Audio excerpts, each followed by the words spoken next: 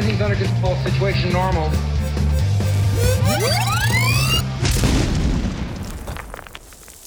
Hello, everybody, and welcome to this week's episode of Florida Man Plays X-Wing. I am your host, as always, Steve Sesnick, and I am joined to my right by the Reverend Joe Laporta. What's up, man? I actually had to do the little hand thing right there. You like do the L with one hand and the not L with the other hand to make sure I was in fact sitting to your right. Yeah. I was actually playing. I was playing cards a couple hours ago, and there was like a card in that game that referenced like creatures to the left of this creature and creatures to the right of it. Yeah. And as I was playing it, I was thinking to myself, like, I could get really screwed over if like you're supposed to do this from like your opponent's perspective. Yeah. I was like, just so we're clear, I'm meaning to put this here so that these creatures are to my the left. Right. Yes, my left. right. Yes, I'm moving them to my right. I was like, somebody's gonna rules lawyer me. I'm gonna get real pissed. Yeah. But no, it didn't end up. It was a gentleman's game, and we all sort of decided that that's how it goes. Yes. Yes. All right. Very good. All right. Also with us this evening, as usual, Carlos Ramirez. What's up, man? What up? What's going on, guys? Not too much. How you too doing much. down there in Melbourne? Good. I spent the weekend at Disney, so that was Ooh. fun. I am now poor. Yes. But Oh, me too. My son had a great second birthday, so Nice. that's all that matters. Did you go to Galaxy's Edge? No, so we did do the 3-day Florida pass. Mm-hmm. So Florida resident passes. Those are good deals. Yep. We did do Magic Kingdom for the weekend for my son's birthday. My mom is coming down in a couple of weeks, so I'm going to go to Animal Kingdom. And then saving up Galaxy's Edge for January after the new ride comes out. Yeah. So, and then obviously let it die down a little bit. I'm actually going to I don't Disney know in if 1 January month too. is We should plan letting this. it die down. Yeah. Yeah, I definitely want to see. I know my buddy Kenny is coming with me. I we don't love know, Kenny. You guys, yeah, Kenny. So Yeah. I was trying to see if we can get a little X-Wing group going. Oh, For yeah. a little Disney trip to Galaxy's Edge. Yes. Could be fun. That would be fun. I have been waiting. I want to go to Galaxy's Edge, but I'm waiting for the was it the Rise of the Resistance ride Yep. to open? Because I'm like, I don't want to go spend all that money, do the whole thing, and then hey, there's a whole new ride And that have just to do it opened that I again just like missed. 5 months later. Yeah. Oh it's like- no! Yeah, God forbid you have to go again. Well, it's a lot of money, like you said. yeah. It's a lot Steve of money. actually Yeah, doesn't of like course, amusement I'm parks. I'm also not really much of an amusement It's park like person. the one thing Steve and I'm I. making an exception because this is Star Wars. It's Like, one of the two course. things Steve and I disagree on. Yeah. Yeah. What's the other one? The Patriots. Oh well, yeah. Everybody disagrees with me on that, so I gave up. I don't even pay attention to that. Carrie likes the Patriots. There's like 2 fans. Who? Carrie. Carrie does like the Patriots, yeah. There's plenty of other Pats fans, but there's a lot more people who hate the Patriots, and I hear that all the time. So I'm just deaf to that stuff at this You point. play the villain well, sir. Yeah, I mean, as a Patriots fan, you got to get used to it. So, That's true. That's true. Yeah, Must be nice. must be nice. I think they were. I know there was something happened. There was a shirt. Crap, I can't remember what it was. Some Philly fan had like some weird shirt on about something, just like giving it to Tom Brady or whatever, and like Brady mentioned it on his radio show the next day. I actually like his radio show. As yeah. much as I don't like the Patriots, I think Tom Brady's a great broadcaster. Yeah, so He's got a real future. yeah, he's got a real future. I'm being serious. Yeah, no, I know. Yeah. Most of the quarterbacks I hate are really good in broadcasting. Yeah, Yeah, Like, Tony I- Romo's amazing. Tony Romo's And I fantastic. hated Yeah, Romo as a player. savant. yeah. He is a savant at broadcasting. The way he's like, by the way, this is Yeah. what they're going to do right here. They do it exactly. He's like, Yeah. he can name the guy they're going to every time. It's like, why aren't you like a defensive coach? Yeah, Like, but I've Brady. been wanting to do streaming of X-Wing games because I feel like I could be a little bit of a Tony Romo. You know what I mean? Just call. Oh Yeah. yeah, he's totally gonna do a 2-hard turn here. I'm more of a Dennis Miller. I'm very much the color commentator. Dennis Miller going deep into the Monday Night Football vault. Oh, man. You think I only go old school when it comes to stupid gaming No, stuff? no, Oh, of course not. no. You go old school with everything. I Joe. can't remember anything that happened past It's all a bunch of 1990. old You're the alpha hipster, man. We've talked about this. Joe is the alpha Those hipster. bastards stole my PBR and I want it back. Joe was drinking PBR way before hipsters. But no, Did you hear about the hipster that burned himself on his coffee? no. He drank it before it was cool. So I got pregnant on that joke.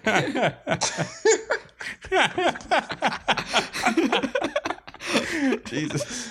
Well, sorry, This is going to be a really good episode. By the way. Anyways, back to Brady was talking on his radio show about this Philly fan he saw with some T-shirt. I don't remember what the T-shirt said, but it was something very salty about Tom Brady. Basically, Tom Brady, fuck you, Tom Brady, that kind of whatever.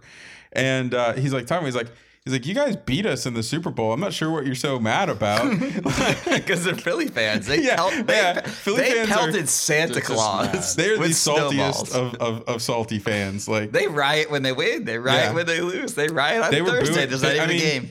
Yeah, that was a 7-point game. It was a 1-score game, and they were booing them like in the middle of the game. Like it was Philly fans crack me up, but I digress. They're the worst. Yeah. So yeah, no, you two over here, the NFC East guys. So you guys, you've been dealing with Philly for years and years. Oh God. Yeah. Joe, you're an NFC East guy. Yeah, I'm a Giants He's fan. a Giants fan. About this. You're a Giant. Yeah, you guys are both I'm Giants from fans. New York.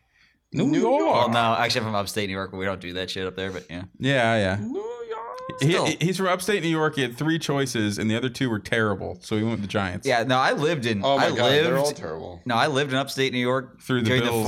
the 4 losses. The in 4 Super Super Bowl losses. Oh my Man, gosh. there's not. I swear to God, like upstate New York is not New York. Like it's podunk.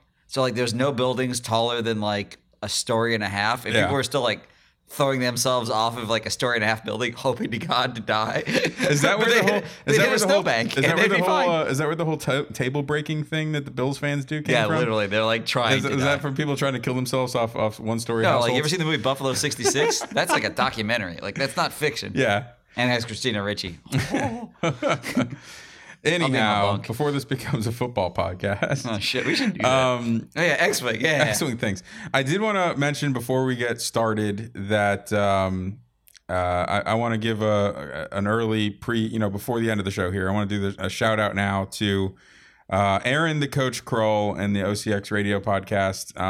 The coach has at least temporarily, who knows how long, maybe he'll come back to podcasting at some point, but he's called it quits on the podcasting, at least for the time being. And I think Ryan and Mark have both decided not to continue the OCX podcast. They may show up other places, but They may show up here. you never know. But yeah, I just really wanted to shout that out for a couple reasons. For me specifically, is that the OCX podcast was in a lot of ways an inspiration for me to do a podcast in the first place, because the very open, inclusive nature of their show, and just being a fan, listening to them from home or in the car. I was not very involved online. I wasn't like somebody who was posting in their forums all the time, but just listening to the show, it was such an open, inclusive show, and such a loose show, and such a fun show, that it really was in a lot of ways a little bit of an inspiration for me to want to do a podcast at all. So I want to say that for Coach, we're gonna miss you. I'm gonna miss you on the airwaves, and hopefully you'll be. I'm sure you'll be around at tournaments and still in the community and stuff. So we'll hopefully see you around. But your presence will be missed on a weekly basis. Yeah, and it was absolutely amazing meeting him and meeting some of their crew, either at Gen Con and also at Worlds. Yep. This year. So lots of good memories and just good fun. Great group of guys. So hope for the best, obviously, for Coach on his endeavors, and then hopefully we'll see him back. Yeah, he's a very busy man. Apparently, he bought movie theaters, and He's buying shit. yeah, he's doing shit. Not So, just like conversion kits, but like actual shit. yeah. So, so he's a busy man. So he's not going to be podcasting, but for good reasons. So, good luck to him. And Oh my God, did you guys see going that the Ryan Farmer post? which one? And I think he said like pour one out for Oh, Aaron Kroll. People and then were a like, bunch of "Is he people said, "Is he dead?" dead?" No, but the tradition of libations actually goes back We talked about this the other day. I told you this. It was a yes, TIL. I've Yes. told multiple people since that. I've been stealing your Yeah, story. it's a good. No, it's Apparently, fine. it Go goes for it. back to ancient Egypt. Like the tradition of libations actually goes back to ancient Egypt, Greece, and Oh, what was the other one? Probably Rome or Probably Rome. Actually, something had like that. the tradition of pouring out some of your wine to fallen comrades. So apparently, pouring one out for your homies is like a 3,000-year-old tradition. Yes. That's And, awesome. and it's I'm called actually not going to do it libations. right now because we're at Steve's house. I don't want to pour beer on his floor. But No. I'll kill one for him right here. Yeah, we'll finish one off for him. So, anyway, just wanted to say that because like I just said, OCX kind of held a special place in my heart from the X-Wing podcast community, and hopefully they'll be back at some point. So, all right, moving on. We had a hyperspace trial a couple weeks ago. We did. So we're going to talk about that. Carlos ran it, so he can talk about it from a TO hold perspective. on. Before we get started, Yeah, Set the As is stage, set the tradition. mood. as it's just. Oh yeah, what are we drinking? Carlos, I'm going to let you go first. You almost never get to go first. Carlos, you go first. What are you drinking? all right. So I'm gonna brag a little bit about this amazing tournament I ran a couple of weeks ago. So I'm drinking an Arrogant Bastard Ale. Yes, seems correct. Arrogant Bastard Ale is actually near and dear to us because when we go to Dragon Con, we have a special friend that we pay in Arrogant Bastard Ale. Like, if you find him, he does... Man, we can't say this on there. Let's see. He gives you special things for Arrogant Bastard he will Ales. He will trade things for Arrogant Bastard Ale. He will trade stories and good times and happy thoughts Yes. chemically. But he loves that Arrogant He Bastard. does love Arrogant Bastard. Yes. I'm gonna be a heel here, and I'm gonna say that I'm drinking Kona because it was $5 a six pack at Total Wine. But Yes. that was last week, and by the time we put this episode out, it'll probably be 2 weeks ago. So you guys can't have any, Yeah, it's probably no longer on sale. have to pay full but it price. was on sale, and it's tasty. and it's tasty. I like the wheat. I am the wheat. I am drinking a Bold City Brewery Duke's Cold Nose Brown Ale, which is a local favorite of mine. I think we've talked about it on the podcast. We've talked about it before, yeah. But Duke's is a classic, at least here in Jacksonville. Oh yeah. It's a standard here in Jacksonville. So I'll be switching here because I only had one of those left. So I'll be switching to Kona here in a minute, but we'll get there. It's a Waikiki wheat. A Waikiki wheat, yeah. I actually don't really know that much about Kona. The fact that it goes on sale all the time leads me to kind of believe it's probably owned by some mega brewery, and I just don't know that. But I'm curious. Yeah, I don't know. Oh, it's actually, you know what? They have a brewery in New Hampshire. New Hampshire. That's where Steve's from. That is where I lived for a while. Yes, Is that not where you were born? I was born in Boston, Portsmouth, New Hampshire. Look at that. See, look what I know. I've been to Portsmouth. It's a place. All right. It's a glowing endorsement. Portsmouth's fine. Okay, so if we don't talk about X-Wing soon, I think a lot of people are going to turn us off. Yeah, right. All right. So the hyperspace trial. Wait, no. There's a joke there. Let me try to piece together something. Talk about X-Wing. Major turn off wives because they don't listen to the podcast. Carlos, write the joke for me and then edit it in Oh later. God. Carlos, now It part of takes the me a editing while. process. Like I'm one of those people that how it's like, oh man, I had such a good joke for that moment, and it was like 3 days later. And Yeah. then the jerk store ran out of There's you. no way I can do that. Are you on the you're a spot. Costanza? I am a Costanza. Can't stand you. So no, Joe. What you need to do is when you come up with jokes, you need to write them down, and we'll play them back with a computer voice. So any prepared jokes you have, we'll play back through with a computer voice. Stephen Hawking. It'll be awesome. All right. Anyways, hyperspace trial. Carlos, you ran the hyperspace trial. Talk about that. I did. So this was, I think, pretty much my first time actually running an event. So I've had some experience setting up, organizing, just getting, a lot of the pre stuff. Yeah. I Get Your Fun on. We've had 2 regionals, pretty big ones too. I think one of them almost hit 100. I think we had 8. I think it got capped at 80. Exactly. Yeah. I was gonna say it's. You could have had 100 if you didn't have to, if the store didn't have to cap it. Yeah. So this is my first time actually just saying, you know what, I'll just run it all the way through, because I always want to play. And this time around, I think I was a little burnt out after pretty competitive season. System Open, Gen Con, then Worlds. Yep. So I figured I'd take a little bit of a step back. And it looks like a lot of people did are a little burnt out too from the competitive season because we only had about, let's take a look at it. We had 30 something, right? Players. Is that all you guys Yeah. had? So Yeah, it wasn't too large of a tournament, but hey, everybody 34. that we wanted to be there wanted to show up. So I mean, it was a good turnout either way. I know that Travis That's interesting. was 'Cause out. I wasn't there. Yeah, Like Travis I was said, up at everybody Worlds that we for want. I'm just L5R.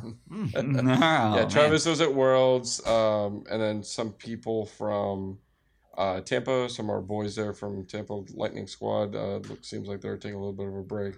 Well, I feel like- Brad and Ryan have been taking a break. Dominic had something going on, so he just couldn't make it. I But feel like we've been taking a little bit of a break after Worlds. This is the second episode we've done. this would be the Since third Worlds. episode. This will be the third episode we've done since Worlds. Is it? Yeah. Okay. Yeah. But So- Worlds, yeah, it feels like we missed a couple of weeks. We kind of took it easy there for a few weeks, but we're around. We're here. We're bringing it back, but yeah, it was still I think things ran pretty smoothly. One of the things I wanted to make sure, as we're moving here and progressing into this digital era, using tabletop TO and stuff like that, getting a lot of the nuisance of registering lists and Yeah. registering for the event and doing all that stuff. It's just so time consuming. I like to just get the clock started on time. I think we did a pretty good job. On Saturday or a couple Yeah. Saturdays ago. Our biggest delay was just making sure that Just making everybody sure that- everybody was actually in there correctly. exactly everybody that was there. So one of the things I started doing, and I kind of wish this would be a good thing to start talking about. Maybe from a organizer perspective. Some of the things to do on Tabletop TO. I did start off basically just accepting all registrations. Yeah. I feel like that was a little bit of a mistake, but also at the same time, I needed to make sure that people were inputting their lists and stuff like that. So, So wait, what do you back up a little bit? So when you accept registrations, that basically is like somebody's like, I'm going to the tournament, even if they're not physically there yet. Yeah. So yeah, on Tabletop TO, you can when you create the event, and then people create an account for Tabletop TO, and then can go sign up for any events on there, like ahead of time. So Okay. the thing of it is and that because that allows people to go in there and then enter their lists ahead of time and kind of just so you can get a Are better. they locked into that if they do that? No, they can change No, the not lists up until the time that the tournament starts. Once the tournament actually starts, the lists get locked, but they have to have their appropriate list in there, at that time. But Okay. Makes sense. but you can change it and you can update it. Even if you put it in a week ahead of time, it's not visible to anybody but you in the TO, and then you can update it and change it if you decide to change it a day out or something like that. Yeah. So go ahead. Yeah, so one of the things that I do recommend for anybody that's doing a little bit of a larger scale event, very first thing to do, if you're signing up people ahead of time, making sure that they can put their list in, all that stuff, that 100% of those people are not going to show up. So what I wish I could have done or would have known about it is make everybody inactive as soon in that morning, and then check people in Oh yeah. as they came in. So there was Yep. a little bit of a flub there. One of the reasons why we started I think it was maybe around 10 minutes late, is I did a roll call and I didn't click off a person that wasn't there. So I did the first round pairings. And then Yeah. somebody said, by the way, they're not here. And I said, dang it. And then I had to go back. And then just to make sure, I went and said, you know what? Let's just do one more roll call just to make sure. I don't want to miss anybody. So that's the only thing that kind of Yeah. push the tournament maybe 10 minutes or something like that. So not too big of a deal, but definitely a time saver there. Make sure that you get everybody, just turn everybody inactive and just do a roll call. Mm-hmm. And then make sure you click them active. That way anybody that's not there doesn't accidentally get put into the list. And then the only other flub was the drops. So and this could be, anybody that has pretty decent memory or normal amounts of memory will be able to be just fine with. I am one of those persons that if I don't do something that I was just told 2 seconds after I was just told, I'm going to forget it. Yeah. So somebody did tell me, hey, I'm dropping. And I said, oh, no problem. And I was just like, okay, I'll make sure to drop them, before I do next round pairings. Yeah. Well, that happened 30 minutes before the round was over. So 40 minutes later, I had no recollection of that happening. And then all of a sudden I set up pairings and he was part of it. And we didn't notice until like maybe 5 minutes in. Maybe not that much, maybe like 2-3 minutes into pairings. Yeah. So a little bit of a mess up there. But besides that, everything else went really smooth. Big shout out anybody that's listening that was there. Holy shit! Every single person that went to the tournament, pre-registered onto the software, put in their list, and everybody was ready to roll. Like, by like 9:40, 9:45, and we got started at 10. So I was really proud of that. That we didn't have to scramble and. Oh, well, I don't have a phone or anything like that. And I understand that, some people might not have the accessibility, but it still makes it much easier to get things going. Yeah. So I was pretty proud of that. So I do appreciate everybody that. I think it helps that the other hyperspace trials in Florida have started using this, because I know I used it in Jacksonville. I think it was used at least one of the ones in Orlando, the South Orlando one. I can't remember if it was used at Waterford or not. It might have been. But regardless, the one I went to was it the Waterford, or was that it was Orlando? You went to both of them, I think. Oh, really? South Orlando is the most recent one. The Waterford one. They definitely used it on that one, because I had to make Travis do mine because I don't use that was the Waterford or South Orlando one. The Waterford one was months ago. The Waterford one did use it. It did. I remember. Okay. Yeah, I remember that. So I think the other stores have started. It's been used fairly heavily during the hyperspace trial this season. So I think most of the players who were at this hyperspace trial, Get Your Fun On, we're all familiar with it at this point, which is making it easier. It's like less explaining to do. Like I remember in Jacksonville, I had to do a fair bit of explaining on how to submit results and that kind of stuff, because there was a lot of people who just never used it before. It's great software. I definitely recommend it for anybody who's running tournaments. It does make things a lot easier.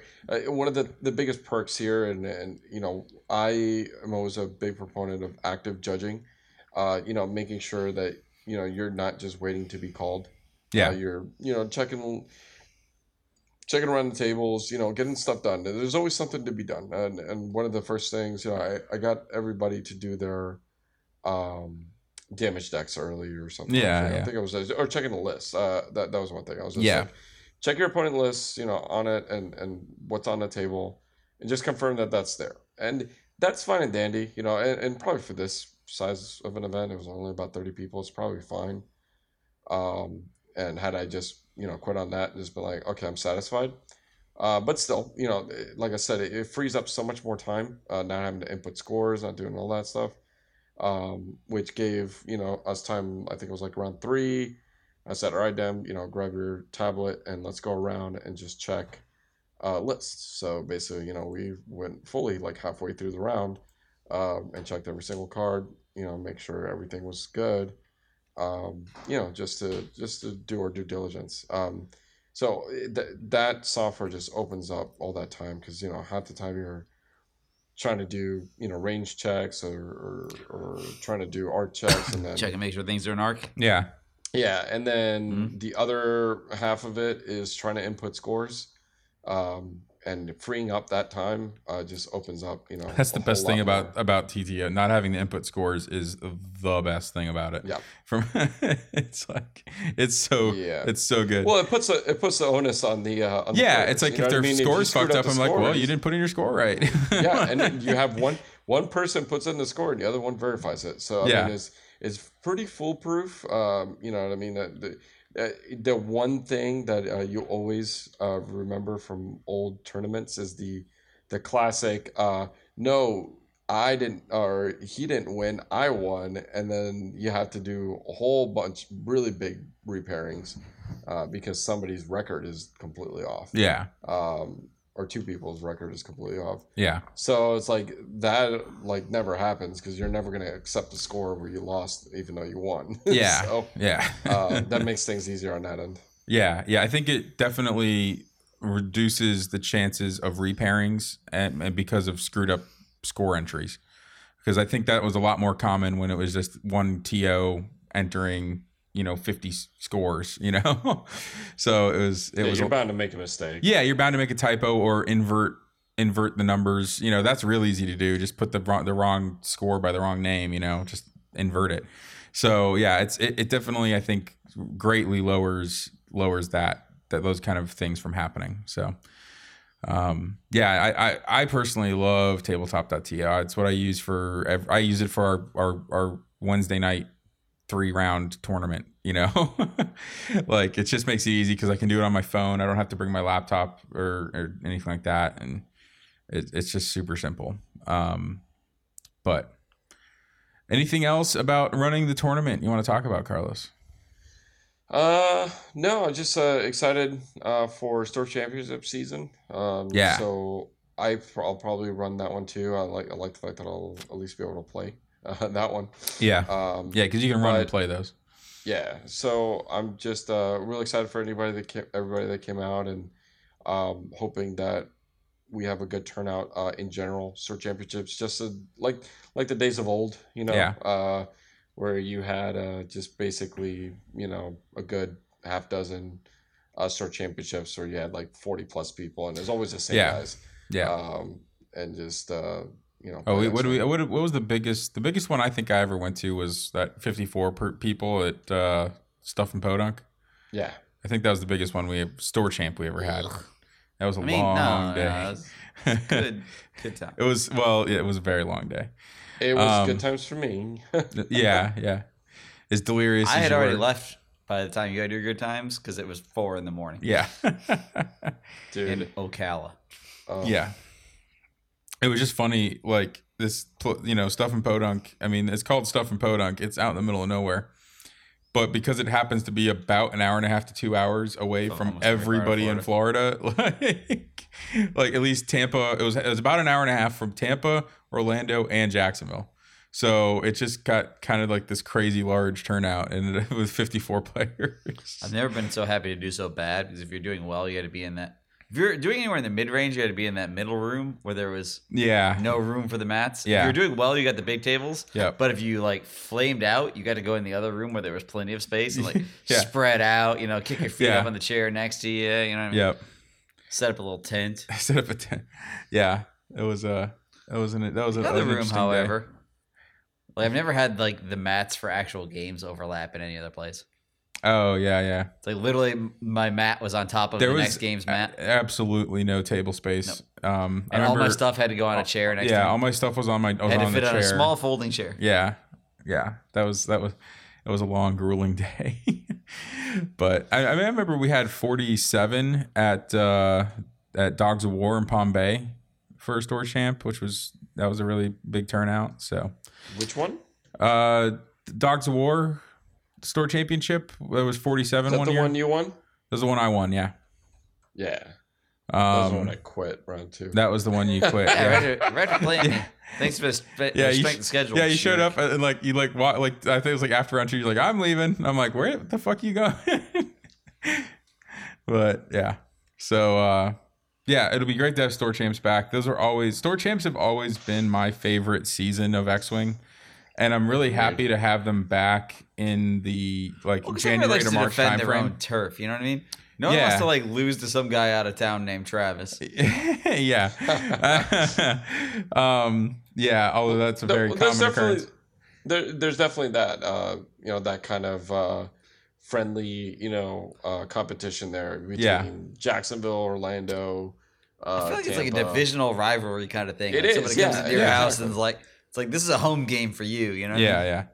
Oh, absolutely. So I love that aspect about it. Yeah. No, I love store champ season, and I'm really happy that it got put back in like the January to March timeframe.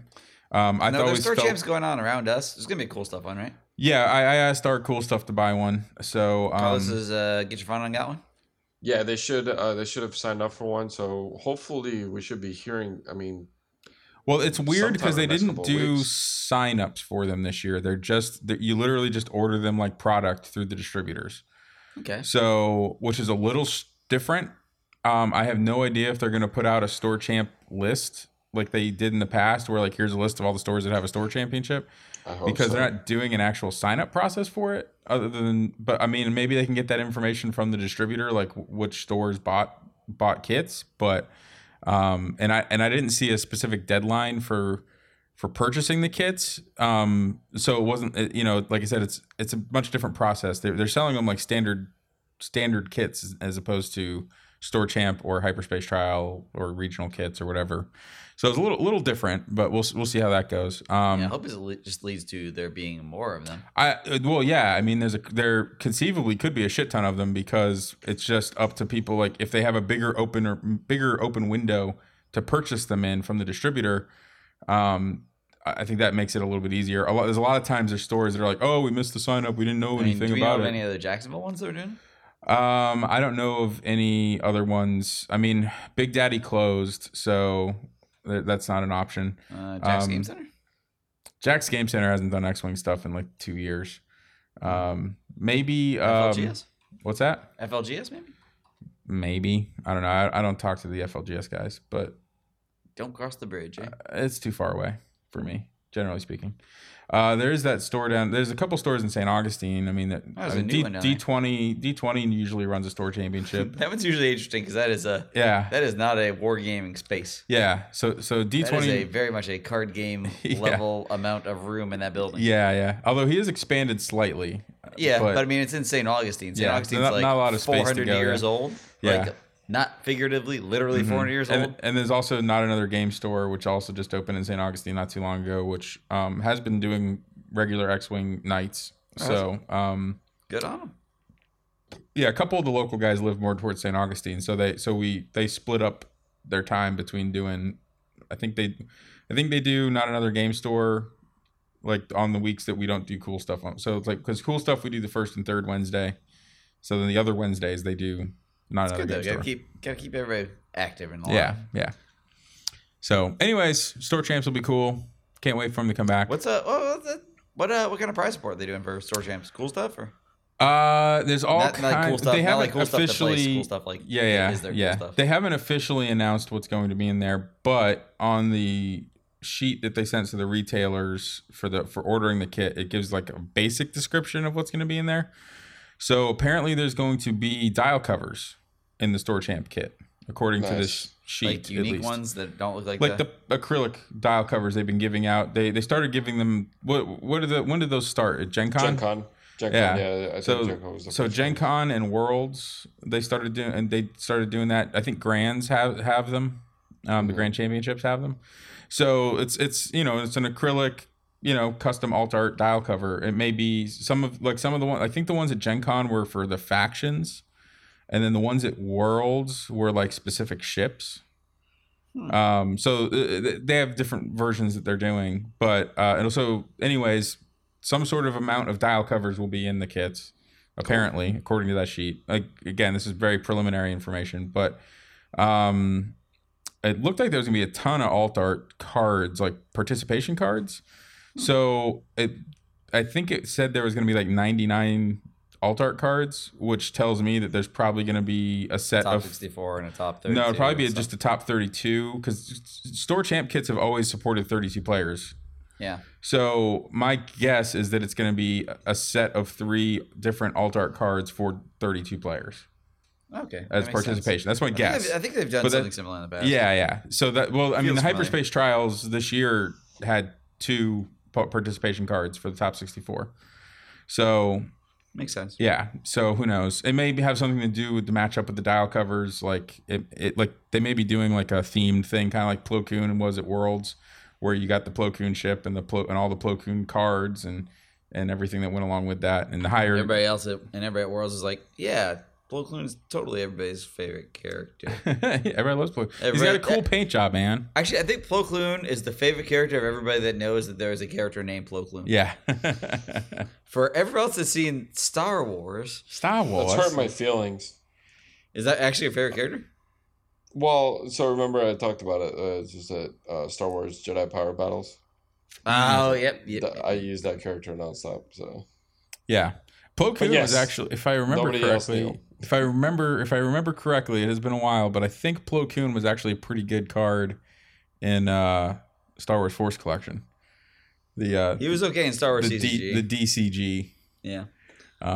He was all right in the Cyber Star Wars. He was a little bit more major in the Clone Wars, right? I just started watching that. Yep. Finally. Yeah, he's got a number of episodes in the Clone Wars. I've seen all the episodes of the Clone Wars that feature Hondo. Yes. And a very small percentage of the other ones. All Hondo episodes. I literally just sat there. I was like, man, how is that guy also Eeyore? Yeah. All right. So I actually played. I was the only one here that played in the tournament in the hyperspace trial. You hear like the arrogance in his voice, like, oh, Carlos just ran it and Joe just ate turkey. No. I'm just saying I was the only one who played in it, so I'm going to talk about that. How was that turkey? I actually didn't eat any turkey. I actually just drank. Oh, well, that's... I can't eat in front of people. You know that. I can't. I can't do it. Like, you should eat food. And I was like, booze is food. What do you mean booze ain't food? Anyways, it was a good day. I played Vader with passive sensors and afterburners and hate, and Soontir with crack shot and a targeting computer and a shield upgrade, and the Grand Inquisitor with no other upgrades. Which was just flapping in the breeze. But you can do that with the Grand Inquisitor. So it's very pointy. Yeah, he's very pointy. It was a really fun list. Basically, it was I was basically just kind of doing like the hyperspace version of Ollie Pocknell's list, because you can't play Whisper in hyperspace. So I basically just replaced Whisper with a very beefy Soontir. I almost came up to you and whispered. I was like, "Hey, man, you know that the TIE Advanced prototype is not hyperspace legal, right?" And then it is. Wait a second, yes, it is. Yeah, they added it.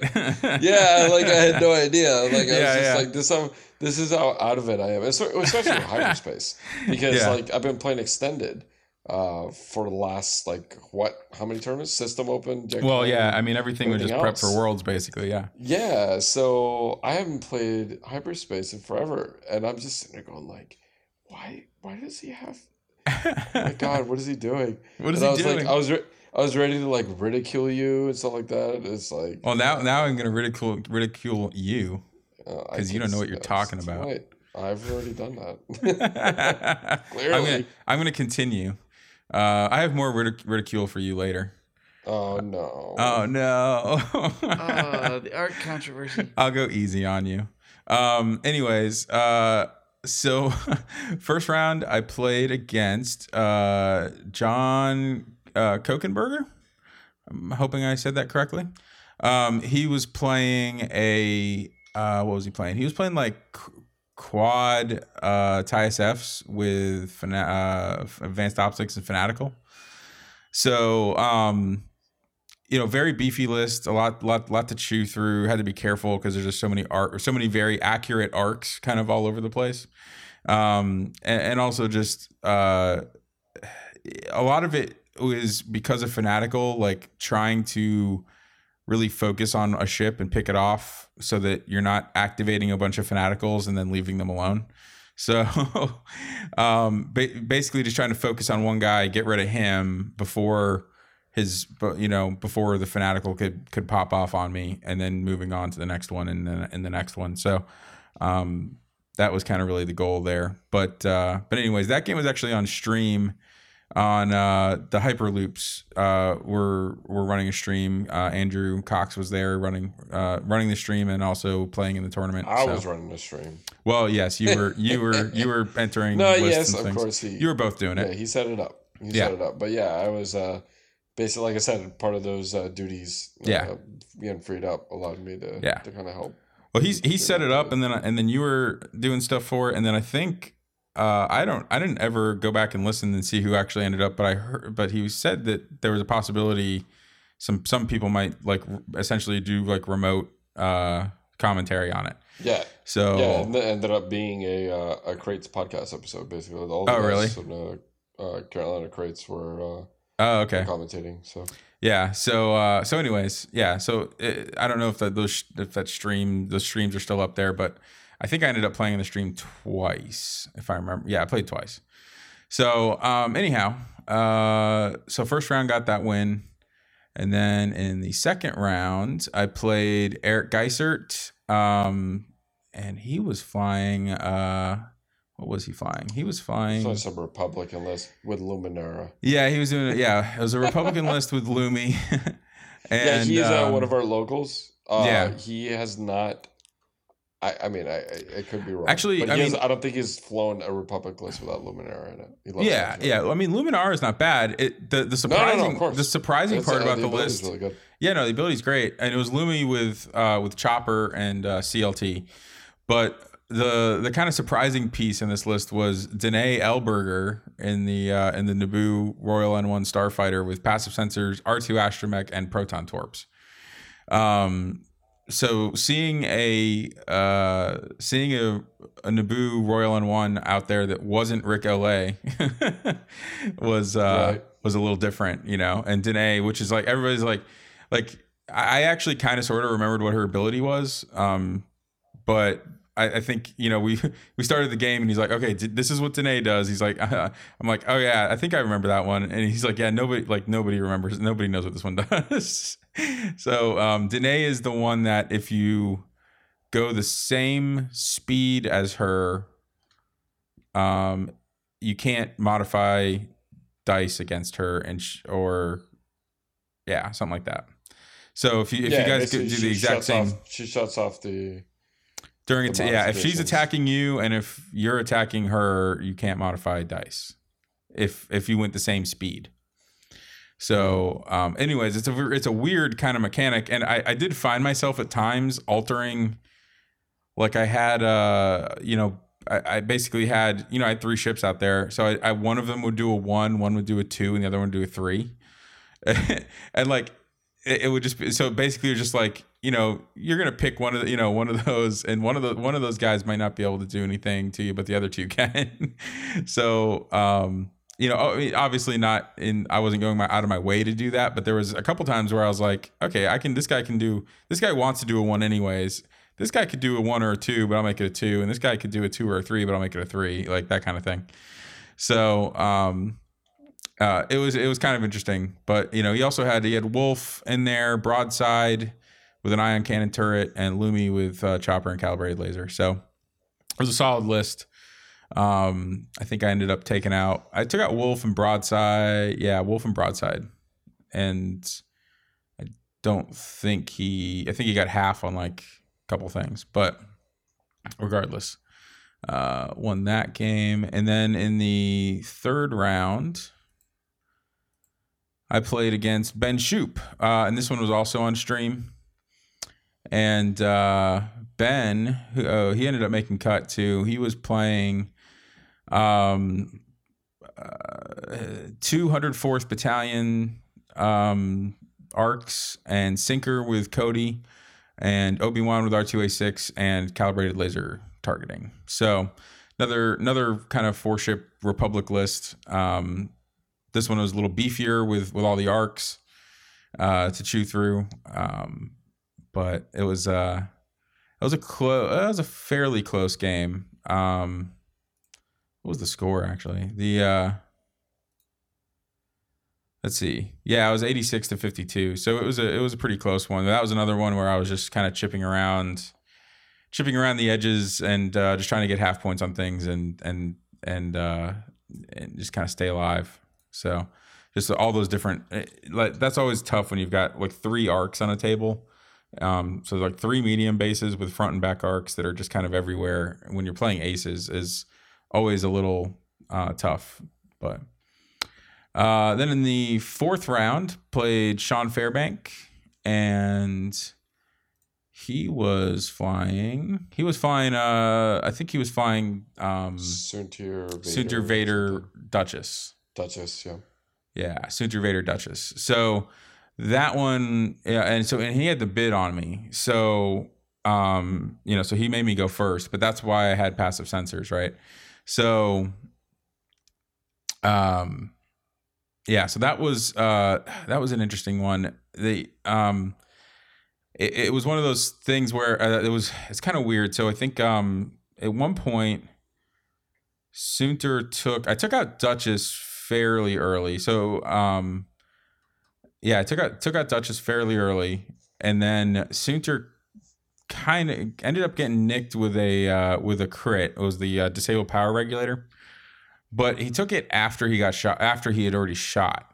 So I basically had a turn to do some maneuvering to figure out where I wanted to be when I actually was ioned on the next turn. And he was kind of close to Vader to Sean's Vader. So I basically, this was kind of the turning point in the game where I was able to kind of maneuver Soontir in such a way that Vader couldn't really get around on Soontir. I kind of blocked his barrel roll over so he couldn't get arc, and there was like a rock in the way, so he couldn't kind of turn in at me directly. So when I did the one straight with the ion maneuver on the next turn, he was basically kind of stuck in the same situation. A too hard would have put him right into me, and I think a one bank even would have put him right into me. So he basically tried to do the one straight. He was a little bit behind me, so he tried to do the one straight in the barrel roll, and the barrel roll just barely got blocked by the nubs, and so he couldn't complete the barrel roll. Didn't get a shot on Soontir, and then ended up getting shot back by my Vader, and that kind of swung the whole game right there. But that was kind of the nice thing, at least, about I got the disabled power regulator on Soontir, which sucks, but having that extra turn to plan out that ion maneuver was super important. So then I think that was the last round, last round of Swiss, played Andrew Cox. We were both undefeated at this point, so he was flying a swarm, was a bunch of trade fed drones with grappling struts and the Discord missiles, and then Chertek with Ensnare and Treacherous. So we were both undefeated and we were both getting into the cut, so we basically just jousted each other. I was going to lose on that anyway, so we just had a little bit of a friendly joust there in the final round. But yeah, so anyways, onto the cut. I have been in I have had a very I've had quite the run this year of losing early in cuts, like getting into the cut and doing really great in Swiss, and then just getting bounced immediately. So in the cut, I played Jonathan Giron, and he was flying a Republic list. It was Jake with Crackshot and Predator, Braylon with Marksmanship, Auto Blasters, and Jamming Beam, Thane with Crackshot and S-Foils, and Wedge with Predator and S-Foils. So, kind of a pretty simple, straightforward 4-ship Rebel list with just 4 very solid pieces, right? And, he played a great game. There was a couple of moments in this game that I think that just really swung it. One was the Inquisitor getting both shields stripped, like range 3 through a rock, basically.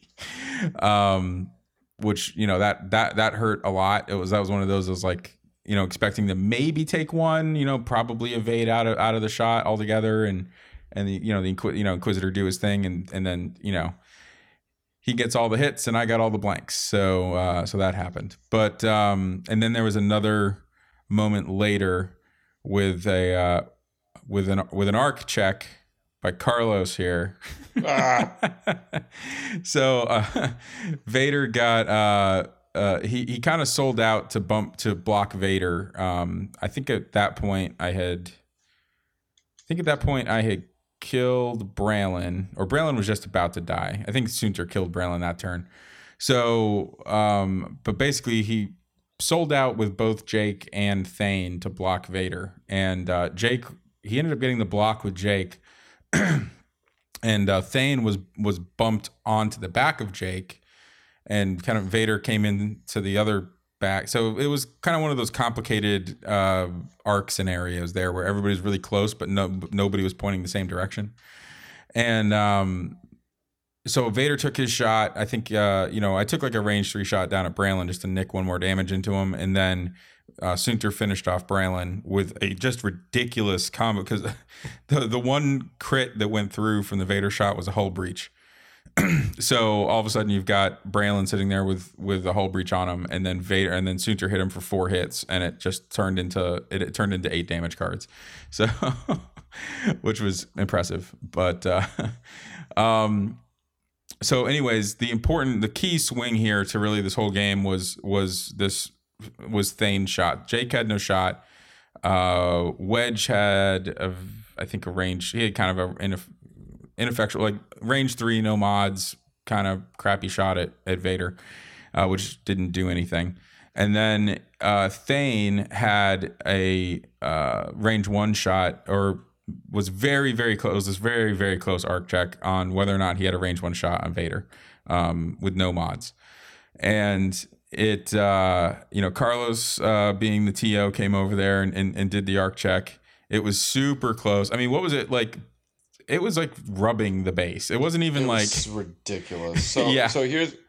So I'll come full clean and let you know what I saw here after the fact. Yeah. Like I said, obviously, it was in a situation where I'm like, I got to make sure I'm unbiased as possible. Yeah.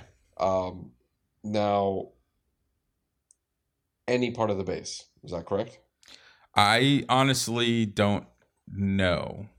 Because I think nubs is the only thing that doesn't Nubs count. do not count for range. Now, when I say any part of the base, that base has a slight It tapers. a taper, correct? It wasn't in at the top, but it was in at the bottom. It was rubbing the bottom. It was like halfway. It was like halfway through. Basically, I couldn't fit the range ruler physically. Yeah. So, was the base an arc? Yes. Was the top of the base an arc? Maybe. Basically, I settled on just saying, okay, well, it's in because I can't fit this ruler. Yeah. In. And you know what? I probably should have went back and looked at it. Well, I should have just any part of the base except the yeah. legs, so physically. Yeah. I mean, the thing of it was like I was sitting there. I didn't. I mean, and this may be player bias in the moment. It probably is, but I didn't think the angle was quite right. Yeah. So perspective is everything. Perspective is everything. Yeah. But also on the other hand, I also probably should have asked for Dom to do it because, you being obviously on the podcast with me and that kind of stuff, like that also gives you kind of like, it puts you in a bad position to make that call for me. Like if you called that out, you know what I mean? Like that puts you in a bad position too. Yeah, or out, it would have been bad. Yeah. So I should have. I probably should have asked for Dom to do the call. Dem. Yeah. Dem. Yeah. Sorry. I probably should have asked for Dem to do it. Just to get a more true third party involved there. Not that you made the wrong call necessarily, but just to make it easier. Because I think that made it a little. That just made it a little tougher on you to have to figure it out. You know what I mean? Yeah, I mean, it definitely made me a little worried of just going like, well, I almost was just like, I hope it's not like just a hair out. Yeah. I'm not sure. It was so close. Jonathan knows of basically that we're both on the podcast. So, I think I was actually. We were both wearing the shirt. Yeah. So yeah. I was just like, I think it was Dem, and Dem was talking about. I was like, man, he wore the Get Your Fun On shirt. Yeah. And I have one too. So a little neutral, just a store. Fortunately, I've gained a little bit of weight since I got the shirt, so I no longer wear it. Yeah. Because of that reason. Yeah. It would be more like a crop top at this stage. So I was just like, well, I could wear my Space Coast, shirt. I wanted to rep the local league. And I was trying to bias on that, but I was just like, well, everybody knows I'm on the podcast, so Yeah. like there's no real technically bias there. I'm just, it's like, oh, you're Florida. Yeah, have you not listened? And Yeah. if they don't know, then they should know. You Yeah. know what I mean? Like, so it was like one of my things was like, that's the most neutral shirt Yeah. I could wear because if people couldn't really question it because they'd be like, oh well, yeah, he's on a podcast. So Yeah. But anyways, it was a super close call, and it was one of those things. But regardless, it was just a regular unmodded Thane shot. So yeah, that was the worst. so I'm sitting there. I'm like, okay, I got 3 dice. I got full force, and he's obviously got 4 dice, but no mods. So I'm like, all right, on average, he does 2 damage. He does 2 hits here. I should either take 1 or evade the thing, right? And sure enough, rolls 3 hits and a crit, natties, and I rolled 1 focus.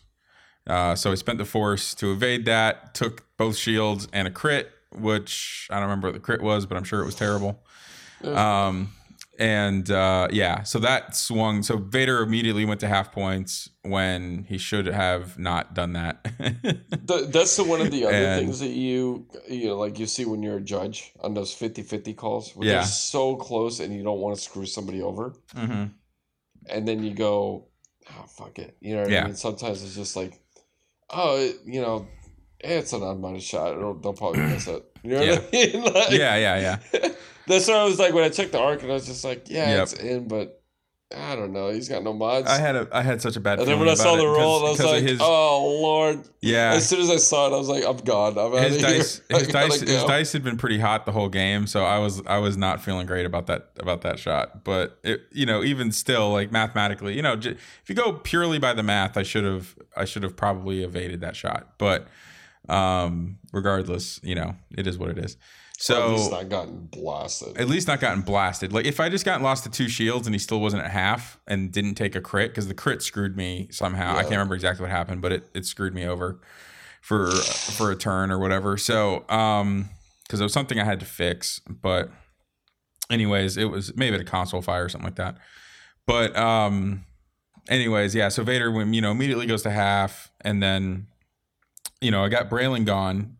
Inquisitor went out because he had kind of taken some bad fire early in the game, and so it was Soontir and Vader versus the other 3 there. So I knocked Wedge and Thane. I got Wedge and Thane both down to 1 hull,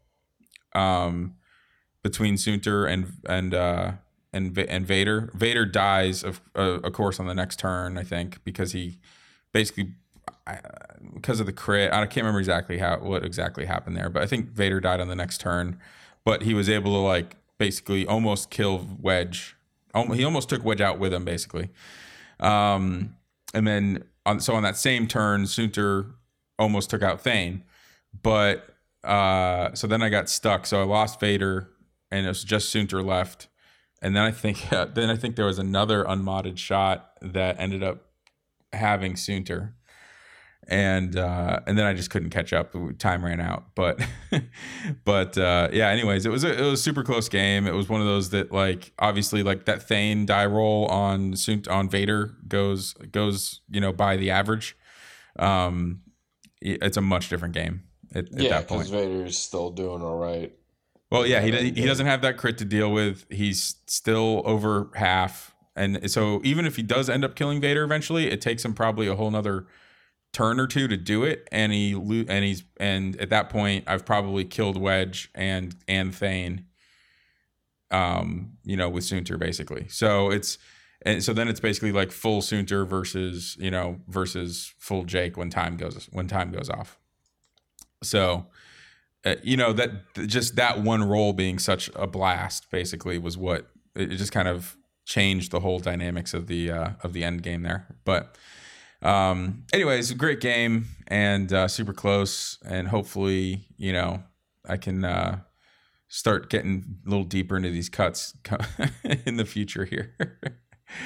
So But anyways, it was a great tournament. As always, love going down to Get Your Fun On. It's always like I make a point to go to the Get Your Fun On tournaments, store champs, regionals, hyperspace trials, anything they run there that's a slightly larger event. I try to make it down for. So Absolutely. It's a great shop, and it's a great group of people running the place. I recommend it if you guys are in Florida. We'll be posting, obviously, store championships as soon as they're announced. yeah, Please make it down. We'll make it fun. I did want to do some extra prize support for this one, and there was just not enough time and, just kind of set up because of Worlds and, all that stuff. So Yeah. life got a little busy there at the end. yeah, So I want to make sure that I have some extra prize support for this next one for Sword Championship season.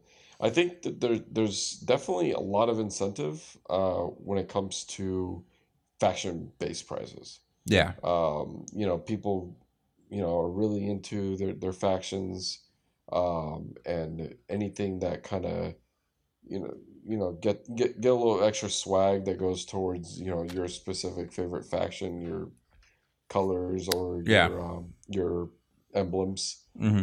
People really like. So I think I'm going to set something up for Store Championships. Do some faction-based prizes. Yep. At least do something like maybe one raffle and then like the top, winner of each faction. yeah, Which in a 30, if it comes out to be like a 30-person tournament, like you're gonna end up being like 20th place and be like the top scum player. You know what I mean? So it just not in this tournament actually, because top scum player finished top 4? What in the cyberspace? With 3 Seeks. Yeah, right. Yeah, Guy from Atlanta actually. yeah, that's right. Yeah, Mark from Atlanta was playing with Yeah. Boba and three Skicks. Yeah, So, with what's the one that does the Sunny Bounder? yeah. So Sunny Bounder Yeah, is so- with the Auto Blaster. So if you have all the same results, you add in another of the same result. Is that how it works? Yeah, I think there was a defensive role that he did. Because I mean, like I said, being the Yeah, TL, you get to watch some of the games, and that was one of the ones that I was just like, how's this guy doing well? Yeah. And that's just he did a role with like Sunny Bounder where I think he like rolled triple evades, so he goes. Oh, so he got I guess 4. I get to add an extra evade. Yeah, that's dirty. Yeah. And I'm like, you can't do that in 2.0, but apparently you can. Apparently with you Sunny can. Bounder. Yeah. Sunny So- Bounder is pretty good actually. The interesting thing I think with the 6, they have some decent pilots. Like Sunny Bounder's not a bad ability. Sarasu is not a bad ability. It would be interesting. And they're 4 health with 3 evade dice and pretty good dials. Like, I can see it a little bit at times. So it'll be interesting. It'll be interesting to see. They're I think there's something there.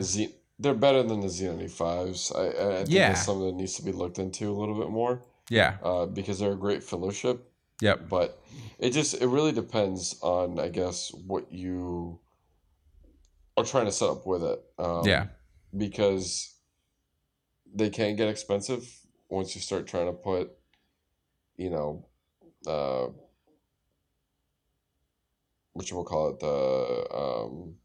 What, like cannons and cannons, yeah, or proton or torpedoes torps and stuff like anything. I mean, they do have a you super don't really flexibility. wanna I mean, because they got that hard point upgrade, so you can put a missile or a torp or a cannon on the thing. yeah, they just get expensive. That's all. Yeah. But I don't know. I think they're kind of intriguing actually, especially just as little proton torp carriers. I think anything that just gets proton torps on the table for super cheap is not necessarily a bad thing. So I don't know. I kind of like them. But yeah, I think it was a great tournament, ton of fun. Thanks for running it, Carlos. Thanks for obviously thanks to Get Your Fun On for hosting as always. But all right, well, I think that's all. Is that all we got to say about that? I think so. Yeah. Yeah. All right. was Well, a good time. let's hit up the halftime. We'll have another special guest Florida news segment today. I believe so. We've done Oliver Pocknell so far and Chris Allen last week's episode. So we'll have somebody else that I'll decide on later, and you guys will find out here in a few seconds. So, all right, we'll be back. I am Bruno Lavigueur from the Millennium Condor Balado Diffusion. And this week in Florida, a man has been arrested for having sex with a miniature horse on multiple occasions. According to the Marion County Sheriff Office, 21 years old Nicholas Anthony Sardo of Citra has been arrested and charged with 4 counts of bestiality sexual contact with an animal. For crying out loud, I don't understand what the big fuss is all about. All my internet sisters are having cybersex every nanosecond with all kinds of pathetic and disgusting animals. Deputies say that on October 16, a witness came forward and reported that she had witnessed Sardo having sex with a miniature male pony named Jackie G in a pasture on a family member's property 3 days earlier. Jesus fucking Christ. First of all, who is the stupid fuck who named his male pony Jackie? Secondly, why did this kinky witness waited 3 days to say something? Either she was really frustrated because he denied her and fucked the miniature pony instead, or she couldn't stand the fact that he got to the pony's butthole first.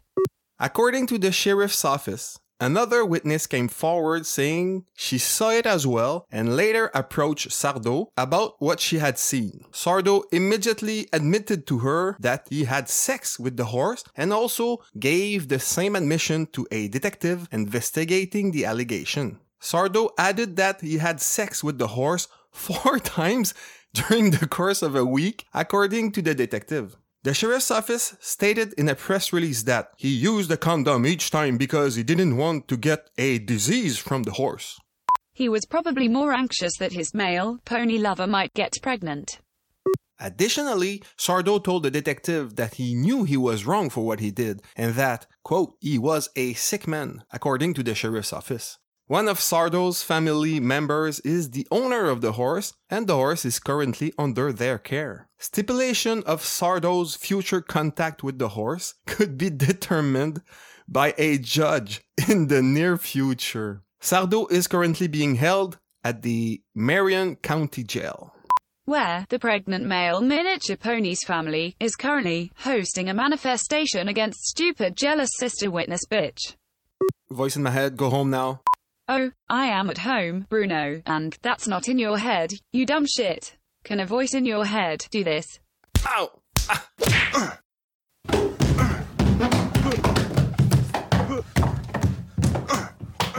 Ow. I am the Law Master Quiz female robot voice. And you don't know shit. Hello, everybody, and welcome back to the second half of Florida Man Plays X-Wing. And Joe and I have a little non-X-Wing aside because we went down to a Keyforge Prime Championship.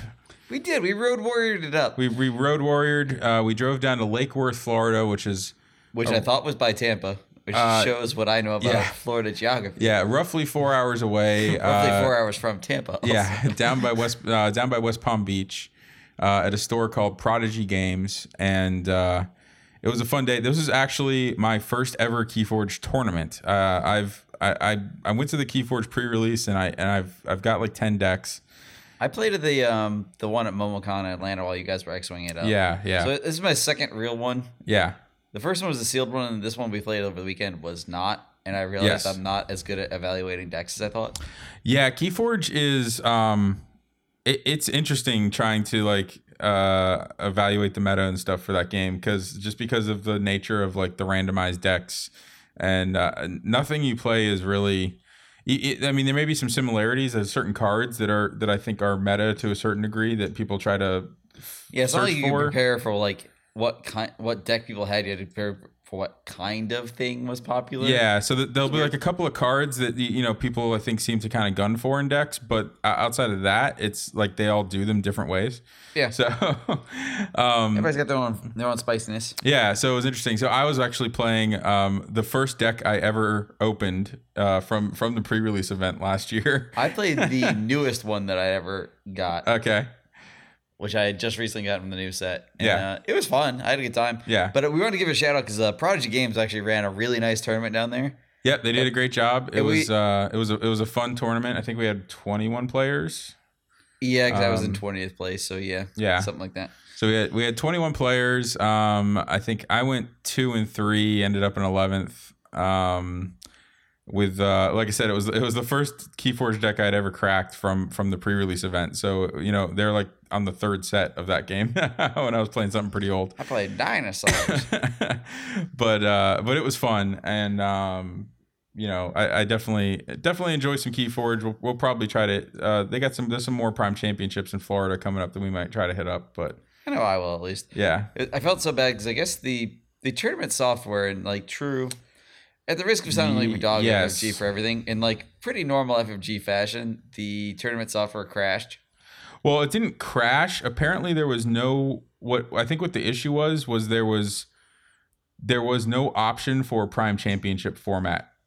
Is that what it was? Yeah, so they ended up having to just put it in as like a normal chain bound event, and then having to have FFG fix it later. Because FFG has no, like, their tech support people for that stuff are not there on the weekends. Well, I felt so bad because like the owner of the store was apologizing profusely to us, and like if he was feeling bad about it on my account, he needn't, because like I could give two licks of a dead dog's nose about whether or not they reported how well I played. Yeah. But he apologized to us profusely. But what was really nice was he did give out. It's not about the prizes, but it was interesting for the recognition that like. He was like, "Who traveled the furthest?" We're like, "We barely play this game. We drove down from Jacksonville." He's like, "Really? Really?" I was like, "Yeah." Apparently, being a road warrior is not as common as you might think. Yeah. So because we drove the furthest, he gave Joe and I some a couple, I think like three decks and some other extra promo card things. He did right by us, but it's just weird. Like, I was like, I just assumed somebody else would have traveled farther than us, but whatever. But anyways, it was a good time. Keyforge is cool, so it's a fun game if you're interested in that sort of thing. But the reason we have done this not at the end where we usually do this is because we're about to do a whole bunch of. If you haven't watched it yet, you should just turn the podcast off. Before we get there, the other thing is there was another group there that has a Keyforge podcast, and so we ended up talking to them. And we exchanged stickers and stuff at the end of the game. It's as is customary. As is customary, yeah. So Cutthroat Research is a Keyforge podcast out of Florida. Think of it as like Florida Man plays Keyforge. Yeah, right. Because we haven't done that yet or copyrighted that. Yeah, exactly. So, but anyways, I think they were out of the Fort Myers area, if I remember correctly. But that's what they had said. Yeah, they said they were on the left coast. Yeah, so they were a cool group of guys, and talked to them for a little bit. So we wanted to give them a little shout out for their Keyforge podcast if you were interested in Keyforge things. So, but anyways, without getting too crazy into Keyforge, that was our little road trip for the weekend. It was a good time. But yes, all right. So now we also, obviously there's all sorts of excitement about The Mandalorian. It is out. We're 2 episodes in now. So this is the spoiler alert point. So if you have not watched Mandalorian yet and you don't want spoilers, shut us off right now. Because we're not going to say anything interesting that you... We promise we won't talk about anything interesting not to do with spoilers. Yeah. So we're gonna talk about Mandalorian right now because we're excited about it and we want to talk about it. So if you do not want Mandalorian spoilers, now is the time to turn off the podcast. So... And now that everyone else is gone, time for the hardcore X-Wing, like strategery, all the secrets you need to win your X-Wing. So this is how you make top 8 cut at Worlds. Yeah. Yes, you cut out all the By people someone that are that not. will never Don't listen to made us top because 8 none of us cut made at top Worlds. 8 at World. So we are not the people to ask about that. But I did not make top 8. you didn't not make top 8. Yes. I Yeah. consider that a Not. accomplishment. Yeah. So, anyways, spoiler alerts are officially in place. I hopefully giving everybody We plenty need of sound time. effects for this, don't we? Or Yeah, some sort like of, maybe soundboard? I'll edit something in. Something I don't know. Something amazing. Something amazing. It'll be Best amazing. thing ever. Or it'll be nothing at all, and this will just be. But we'll find like out. 4.5 All right, minutes so of now that the silence. spoilers are on, We'll give you plenty I of want- time to like turn the thing off. No, so here's what I want you to do, Steve. I want Yeah. you to put as our opener for our Mandalorian is "Weapons are my religion." To be part of No. the No. Florida man. Yeah, either that or I have spoken. I have spoken. I have I love spoken. it. I did download I have the I have spoken. spoken meme just for like shutting people down later. Yeah. It was a thing I did knowing that'll be handy in the future. Yeah. So anyhow, Mandalorian. It was. I'm actually. I really liked it. Or so far, the first couple episodes. Are we reviewing it? What are we doing? Well, we'll just talk about it in general. I loved it.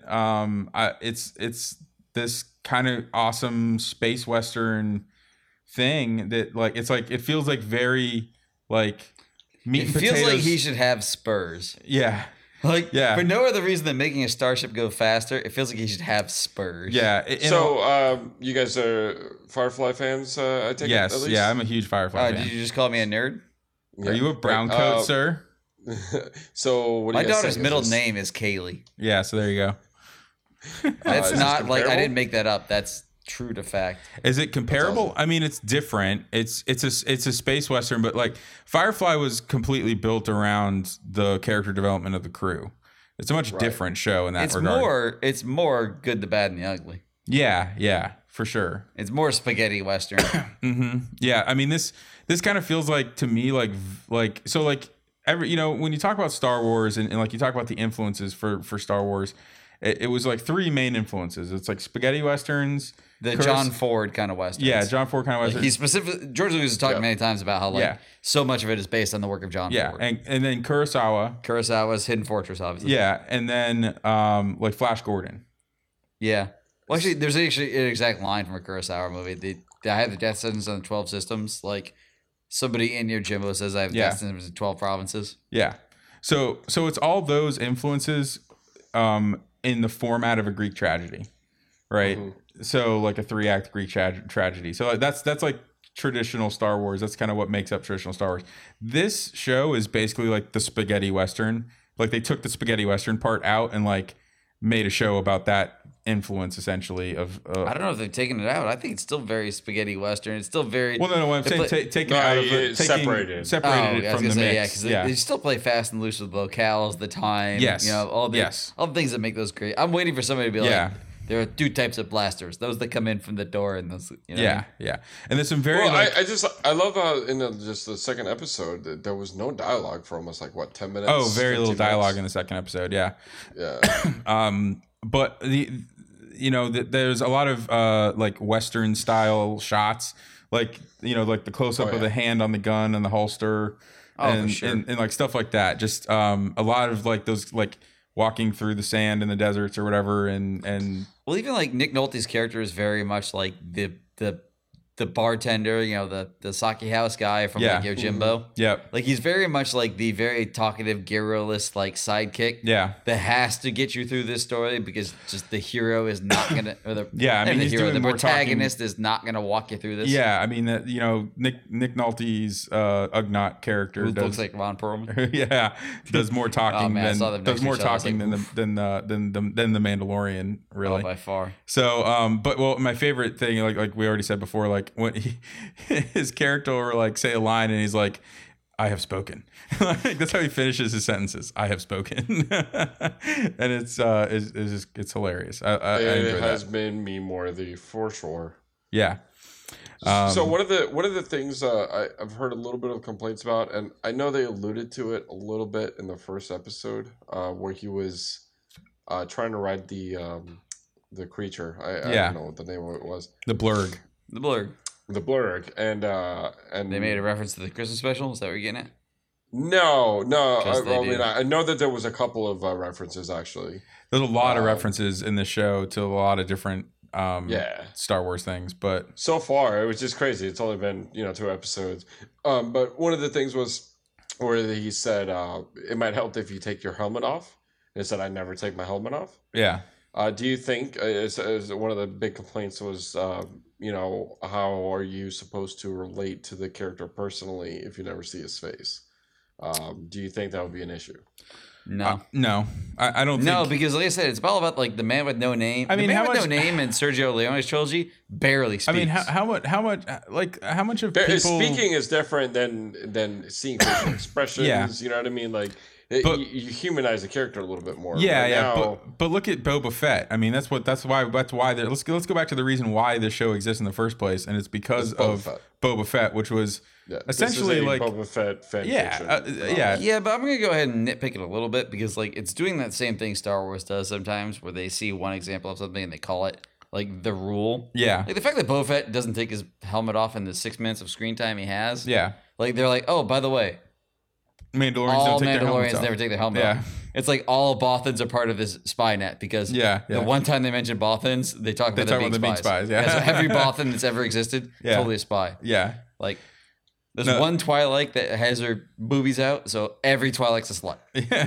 they're all dancers. Yeah, and- they're all like dancers and now drug they did addicts. break with that tradition with Hera in Like, Star Wars okay, Rebels. yeah, fine, but fine. you know. But like in all the rest of canon, for some reason, There is some Twi'leks are, fan like, fiction where she is a skeevy. stripper though. And then there's Sabine. Is it really? And there's also Sabine in Rebels. who Is there never- really? never wears Is a there helmet. really? Of course there is. Wait, what did you Like, say? That's I don't disgusting. know if it- where I don't know if it where are those exists. pictures posted at? Like I am not. That's disgusting. Where are those at? Where is Where it? can I find that? Like I don't have proof, but I know there's out there.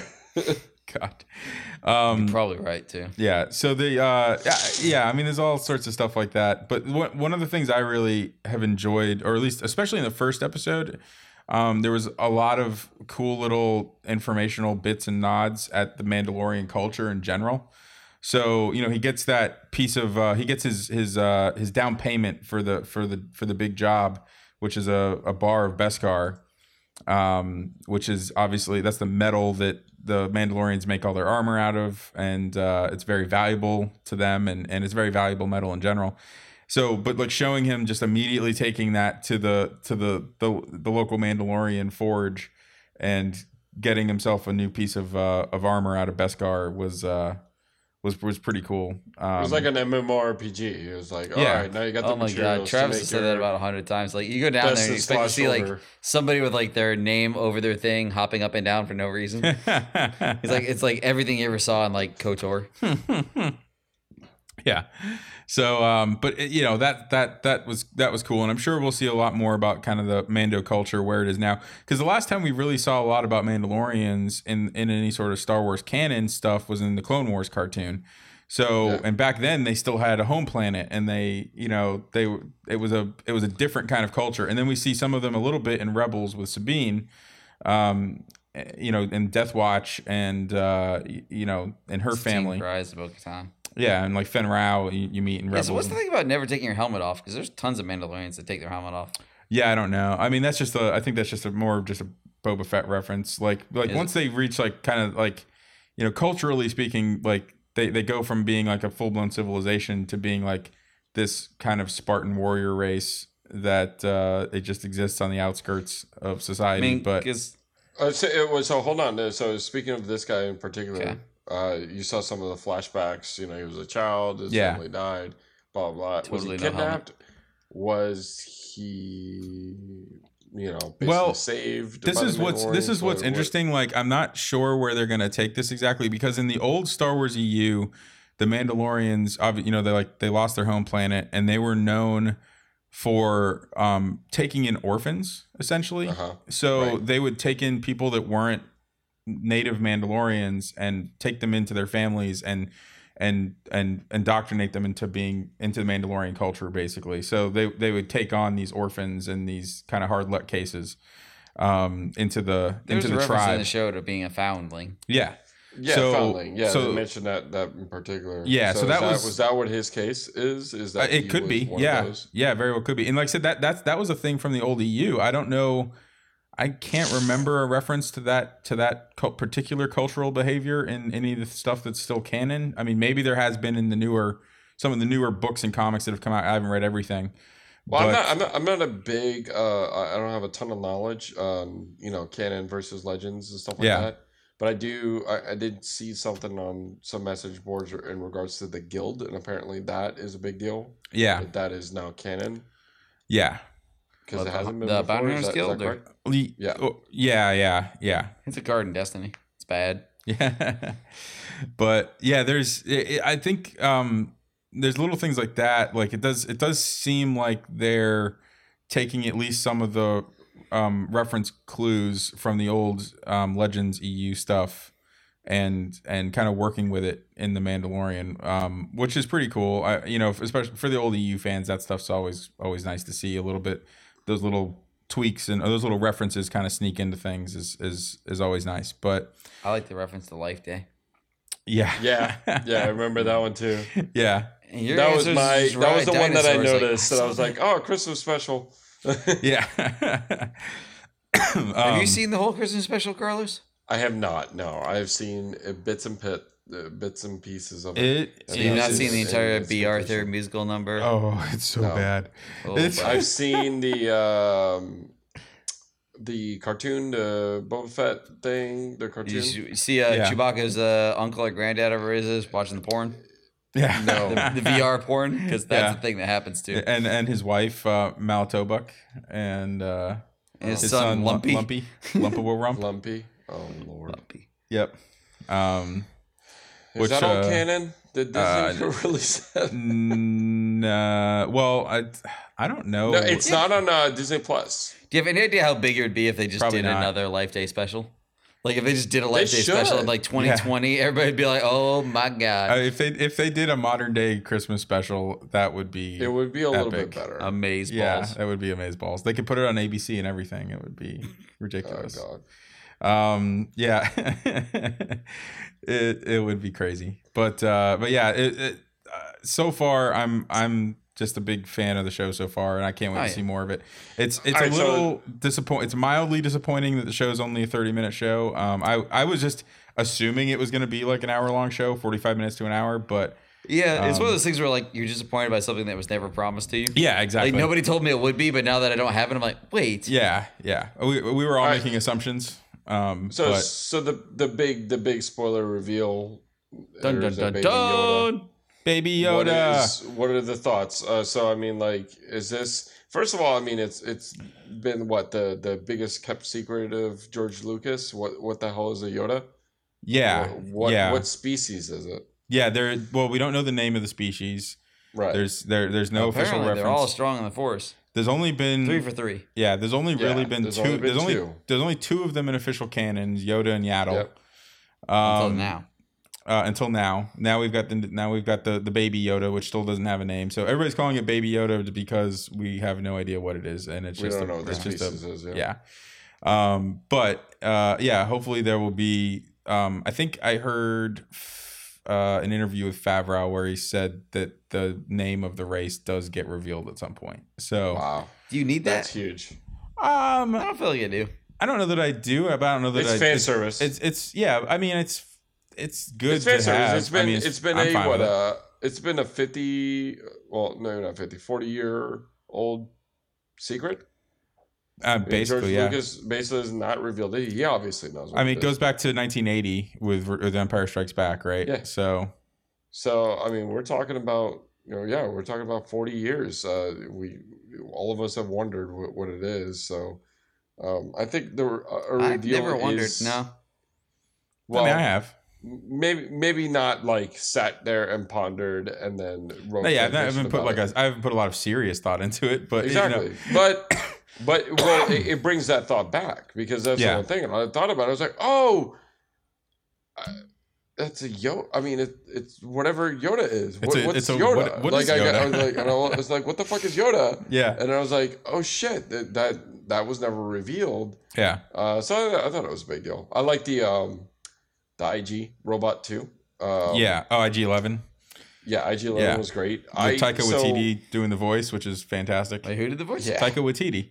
Yeah, Oh, is it? Yeah. the director. For Yeah. Guardian. Oh no, was it Thor Ragnarok? Yeah, Thor Ragnarok, and then What We Do in the What We Do in the Shadows. Shadows, which is fucking fantastic if you haven't seen it. Yeah. But one What? of the things, again, it's trying to be like, oh, what show is what direction is the show going? Because no one really knows. But we're hoping, obviously from lore, that IG has several different iterations, robots. I'm so- assuming we will see more IG units, and they will all be voiced by Taika Waititi. Correct. Yeah. So Yeah. replicas of the one that we saw in the first episode. Yeah. That was that was one of the highlights, I think, for me. Oh yeah, the IG Oh yeah, scene like was watching great. him like murder people, I was like, man, he is actually Yeah. underpowered in Imperial Assault. Yeah. These things are just like straight up murder on legs. Yeah, it was crazy. But I mean, mainly just the dialogue, and then the Yeah. whole self-destruct thing. he that tried to was self-destruct hilarious. like 4 times. Yeah, so That's become a meme on the internet, by the way. Yeah, yeah. Like millennials, when anything happens, I guess they're self-destruct now. Okay, boomer. There was a Yoda one with that too. Yeah. Oh yeah, that was great. What was it? Shit, it was with the I think it Yoda just baby. goes Boober okay, and then he's like, "See here, you little shit." No, it said something else about it started. Yoda said something first, and it's like boomer okay, and it's like listen here, you little shit. But yeah, no, it's and then obviously in the second episode we get to see Baby Yoda throw out some real force power, lifting a giant. I think the beast is called a mudhorn. What's up? I think it's called a mudhorn, or at least that's what I saw it referenced as. Is in it something. supposed to be the same thing from episode 2? I don't think so. Yeah, I don't know. I'm not sure. basically just space rhinoceros eye. Yeah, maybe, but it's all hairy. Hmm. So I don't That's know. what she said. I saw some article that referenced it as a mudhorn. I don't know if it that was the it official was name. it was a mudhorn because it was on the subtitles. 'Cause I was Okay. listening. So I was I watched episode 2 while I was waiting in line for Space Mountain at Disney. Because I was like, it was like an 80-minute wait, and I was just like, Yeah. fuck. For an So I sat 80-second ride. Yep. Yeah, exactly. And I was sitting there with Kenny. So we were both sitting there and we are talking about the first episode. He's like, yeah, I haven't seen the second one yet. And he's like, yeah, me neither. And I was just sat there and I'm like, Let's watch it. do you want to watch the second one? Yeah. He's like, we got 80 minutes. Yeah. So I was like, it shouldn't be that long. So yeah, we ended up watching the episode while we were waiting in line. That's funny. So obviously, so we couldn't really hear the audio very well, so I put the subtitles on. Mhm. Definitely, they called it a mudhorn on Okay. the subtitles. Yeah, that's what I saw it referenced to So- in some article, but Yeah. I'm not sure if I've seen a reference of that species. That is kind of a I don't funny think thing. so, It's no. like the difference between like 2019 and like back in the day Star Wars, where like it's funny if you go back and look at like what they named the action figures for like various guys back in the day were ridiculous. yeah. And like eventually the canon gave them names that you got to know. Yeah. Like it was 1977 and like Momon Adon in the cantina is just Hammerhead guy. Yeah. Like Aura Marco from Return of the Jedi is fucking Prune Face. Yeah. Like literally, the action figure got released as Prune Face. Prune Face. Even though like Prune George Face. Lucas gave this guy a name, it's in the script. His Yeah. name is Aura Marco, but no, the action figure has to be fucking Prune Face. What is that this, Dick from, Tracy? oh man, Dick Tracy. What? No. But It is also. said Robot Chicken. I'm I sure don't they know, use it it might in have. Robot Chicken. Yeah, Robot Chicken. They did a thing about it. Prune Yeah. Face. I don't know. Yeah. I don't know. I might maybe misremembering that, but But it's just funny to me that like now that we have subtitles and IMDb and stuff, these guys get actual Yeah. names Yeah. instead of like calling them what we feel like calling them. Yeah. So the whole thing, obviously he has to fight this this mudhorn, which is this giant rhinoceros thing, hairy rhinoceros that lives in a mud pit cave, and to get the that egg was so disgusting. So Oh, to, man. to get the egg for the Jawas to eat, so he could Eat get all raw, no less. eat raw. Yeah, they ate that shit Oh. raw, and they so he could get his parts for his ship back that they stole from him, and then the Yoda baby like saves him, like lifts that mudhorn up in the air, It was that was pretty. Why is pretty he epic. like sleeping after that for like days? I think he was just exhausted. It was just, he just Yeah. used like he's a- on Just Tucker now. exhausted. yeah, he used maximum Tucker. effort. Yeah. Maximum effort. He's going to sleep now. Yeah, he's a little baby Yoda. I suppose we could tie this into X-Wing a little bit. I'm kind of looking forward to that ship being in X-Wing. Oh yeah, for sure. Like, we get a new scum ship that don't suck. Yeah. Well, hopefully it doesn't suck. Well, no, it'll probably Is it, push. It'll be Razor pushed. Crest? It'll be pushed as F just to like promote the show. Don't tell me FFG Yeah, does so- FFG does that. Like whatever the new hotness is, they have to like make it better in the game. Yes. Yeah. They Just do. to, like, that. Oh, promote it. absolutely! It'll be the best. It'll definitely be the best scum ship in the game. I'm Yeah, sure like, it'll the be stat pretty line's good, gonna yeah. be completely Yeah. ridiculous. Yeah. Yeah, Yeah. It'll be but interesting to see. it'll be 3 agility, 3 attack, 8 pull, 12 shields, automatic crits. Auto everywhere. crit, unavoidable crits. It'll have a built-in auto blaster 42 ability. points, Bob. Bob. Yeah. Yeah. Yeah, the record was 24. Yeah, was the record, Bob. Yeah. But, So we'll see. But fuck, I lost my train of thought. Your train Oh, of thought. The Where'd whole it go? podcast will wait for you to get it back. Right? Not just the whole scene with him popping Jawas. Oh yeah, he was just like You guys vaporizing enjoyed that Jawas. one? Yeah, yeah. This is just like pop. Just Okay, straight popping so Jawas. I already asked one other person that saw this already. So, like, when he's on the Sandcrawler, did no one else see Last Crusade there? Oh, for sure. Yeah. Well, Like, that I was was, the like, whole watching- point where they tried to rub him off on the rocks. Yeah, I'm like watching it. I was like, how is this not just Indiana Jones? Yeah, the Last... for Not that I sure. don't want an homage to that, but like, Yeah. good lord, this is exactly that scene. I mean that is kind of one of the most interesting things about the show is it is homage heavy. Oh yeah, Like there is a lot of reference work in the show, but you know, which can be good and bad, but I enjoyed it at least. yeah. I mean, I was fine with it. But I was like watching. It was like, is no one else like in? I was watching it. It was literally just me and my wife. I was waiting for my wife to say something. And be like, is anybody else gonna point out this is just that scene from Last Crusade?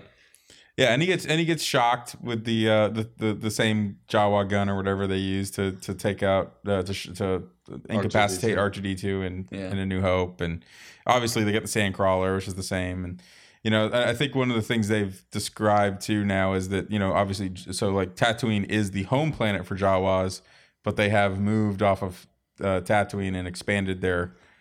I was like, Do we know what to the other home planets. planet is? What planet? he's on I don't currently? know the name of that planet. I don't think I've seen it anywhere. I haven't seen. I honestly, I don't think they've, unless it's in credits or somewhere weird. Right. I haven't seen the name for any of Or the in 3 planets they've been synopsises. on so far. Yeah. And that's How do you say What are it's the not Tatooine? questions? It's not. What are the questions? Yeah, it is not Tatooine. We know that much. No. How do we know that? Yeah, they did. What are Say, the- I think. And so I think somebody said that. I think Favreau said that in an interview.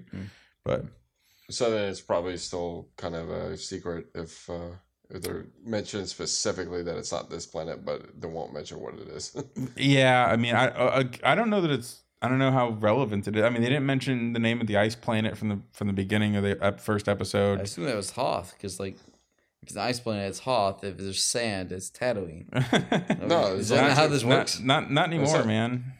Brave New World. Brave New World. We don't One know of the name of the thing- home planet where he went back to bring the, you know, collect the new bounties and and stuff. Yeah. So, what were you gonna say, Carlos? I lost my train of thought again. Oh, god damn it. Yeah, no, 3 arrogant bastards in. 3. So arrogant. So arrogant. I'm just arrogant. All over the place. But yeah. Oh, the other thing too is you got the so the other Imperial guy that walks in the middle of that meeting, Dude right? from American Gods. Yeah. So when he walks in there, whatever. So apparently on his on the shoulder of his uniform is a Kaminoan symbol.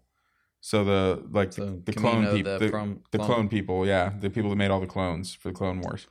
So there's he's theory looking to about clone. Well, there's different theories. So it's like the theory. The question is he trying to clone Yoda baby, or is Yoda baby a clone, and he's trying to get it back? And, you know, I mean, 50 years old. You know, who knows? It could have been something that the Kaminoans did at some point. So I'm thinking it's probably going to be more or less, you know, because it's after the Empire's down. yeah, And the plan could be to capture the Yoda baby, harness its force powers, study it, whatever, and then figure out how to clone it. Yeah. Into new super soldiers, and that would be, I think, what the kind of the plan would be there. Just because obviously it's trying to rebirth the Empire. Was that guy, by the way, that those robes and just the way he was dressed? So what kind of, where does he fall under the Empire? Like, what, Werner Herzog? Yeah, I don't know. Is it like a fanatic of the Empire? Is he some kind of officer? Like what? Hard to say. I mean, at this point, like I said, this is 5 years after Return of the Jedi, and I guess 4 years after Battle of Jakku, which was basically the end of the Empire as we know it. Right. So who knows? He could be some guy with former Imperial ties. I mean, maybe, yeah, maybe he's like one of the Emperor's former advisors. The Emperor had all sorts of random advisors, people that weren't Imperial military necessarily. That had a lot of information obviously about the Emperor plans. So I don't know. It's gonna be, we'll find out. Supposedly the episode that comes out the week of Rise of Skywalker comes out on Wednesday, I think. It comes out before, because the movie comes out on Friday, so it's not releasing on Friday with the movie. It's coming out a couple days beforehand. Is that going to be the last episode of the season? Or? No. Okay. It'll be episode 6, I think. I was kind of thinking like this whole thing was going to. I wonder if they're going to do any kind of tie-in. I'm sure. I think that's what I feel like. Yeah, I feel a tie-in coming, and I think a lot of this whole Yoda baby thing is gonna somehow tie into Rise of Skywalker. I kind of wonder if nuts. That's a little nuts for a major plot line for this. Yeah. I kind of feel like I feel like it will. And it might not necessarily be a major plot point in Rise of Skywalker, but it might be one of those like, okay, here's a little thing that explains, that kind of makes something make sense. Like the Heir to the Empire trilogy, they had trouble cloning Force users because they have Joruus C'baoth or whatever. Is like goes crazy for being that. Yeah, he goes insane. I wonder if like the whole point of this is figuring out, if he's Kaminoan. Like, I wonder if it's about trying to figure out how to clone Force users. Yeah, possibly. Like that has to do with the Emperor coming back, which everybody keeps telling the Emperor comes back in Rise of Skywalker as if that's a fact, as if like no preview has ever like lied to us. Lied to you, or like played with camera angles and made you think something. No, we for sure don't know obviously what's gonna happen there. Yeah, everybody's like, once the Emperor comes back, it's like, you really think they would give you that plot point? Yeah, the closest thing they've given is in one of the previews. You see like the back of what might be the Emperor's robes. And then like some laughter, as if and like and you get the laughter. You couldn't like hear a recording of that or something. Yeah. So it's hard to say exactly what's going to happen there, but it will obviously, it'll be interesting to find out. I like the just the cloning, Jedi power theory. Basically, just going like, oh well. Maybe we can bring him back. Yeah. So finding remains of him or something like that to be able to bring part of him back. Like Joe said, that will be an interesting thing, because that was something that was really an old EU thing only, was the idea that trying to clone a Force user was problematic. Because they had a hard time, like they would go insane basically. So that'll be interesting to see if that's something that they kind of bring into the storyline from the old Heir to the Empire series. So, which is like some of the best thought of like EU stuff. I mean, they haven't shied away from pulling things out of that particular part of the EU. Yeah, obviously brought Thrawn back. Yeah, like he's a fan favorite. Everybody's still waiting for Mara Jade, but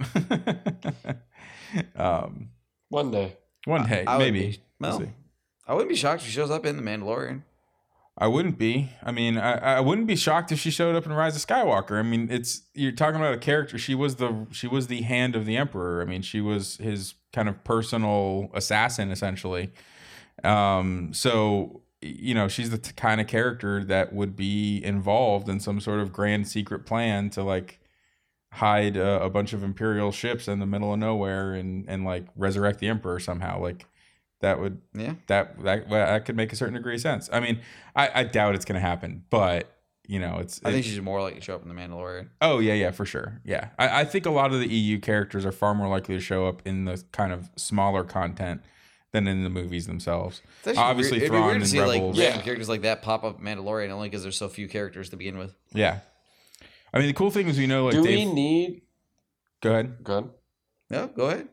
No, go finish with that. Nah. I was just gonna say like we already know Dave Filoni, who did Clone Wars and Rebels and is also one of the producers on Mandalorian. He's the one who brought Thrawn back in Rebels. So he obviously has a lot of knowledge of the old EU stuff and some appreciation for it. So, it's definitely the kind of place you could see some of those characters finding a home in the new canon. But anyways, go ahead. Do you guys think that in general the Star Wars require a lot of kind of filling in the gaps kind of material, or do you think that they are good to just kind of create more just unique material? Because that's like the whole thing with the Mandalorian, right? For me, just the excitement was just to have some a TV series following a bounty hunter or something like that. I didn't necessarily need it to explain things from either major movies or major things, you know what I mean? Like I don't need to tie in to the major plot line of the whole Star Wars universe. I mainly just need it to be I want to watch a bounty hunter kick ass and I mean, let me put it this way, for me at least, and I know Joe has a different opinion on this, but for me, I as somebody who is a very heavy consumer of Star Wars content beyond just the movies, Steve know how to read book. Yeah, for me it's like a really like it's like a really cool little prize or reward for the people who read and watch and all the content, who really kind of soak it all in, or as much of it as they can. So it's like watching the movie like and seeing this little thing that like is a reference back to something that happens in The Mandalorian, or happens in a book, or happens in a comic book, or Rebels in the cartoon show, something that I've seen and already invested time into. To me, that's a really rewarding thing, and I love kind of unraveling those little like Easter eggs. And I know not everybody is necessarily knows or cares about that stuff, but I for me at least, I like it. I know it's a tough line to toe, because you don't want to make the big movies, you don't want to make them so referential that you can't understand what's going on without having watched or read the other stuff. But it is at the same time nice to have some little things in there that can help, that some people are going to get. It's just hard to toe the line between giving a little bit of that fan service and making it so central to the plot line that you lose people who don't read and watch everything else. So that's kind of where I fall on it. But my main question just basically entails: do we need it? I love the Easter eggs. I think we do. I'm just saying. I think we do, because for me, Do we need the gaps that fill in the gaps? Do we need to, for example, the Darth Maul kind of aftermath? Mm-hmm. It felt like a little bit of fan service, but at the same time, we all just needed to know: did he actually die? Did he actually die? And as it turned out, apparently he didn't. So like, do we need that? I don't think any of us were questioning whether he died. He got fucking cut in half. He got cut in half and dropped down a garbage chute. The fact that he didn't die is somewhat offensive. Yeah, that was a weird one, because it's like all of a sudden like Darth Maul's back and he has mechanical spider legs. I don't remember asking myself, do you think he died there? Yeah. I don't think anybody was wanting or asking for that one. So now, and then once they brought him back that way, then he kind of became this thing that is out there, and they eventually dealt with him in Rebels, as far as his actual final demise.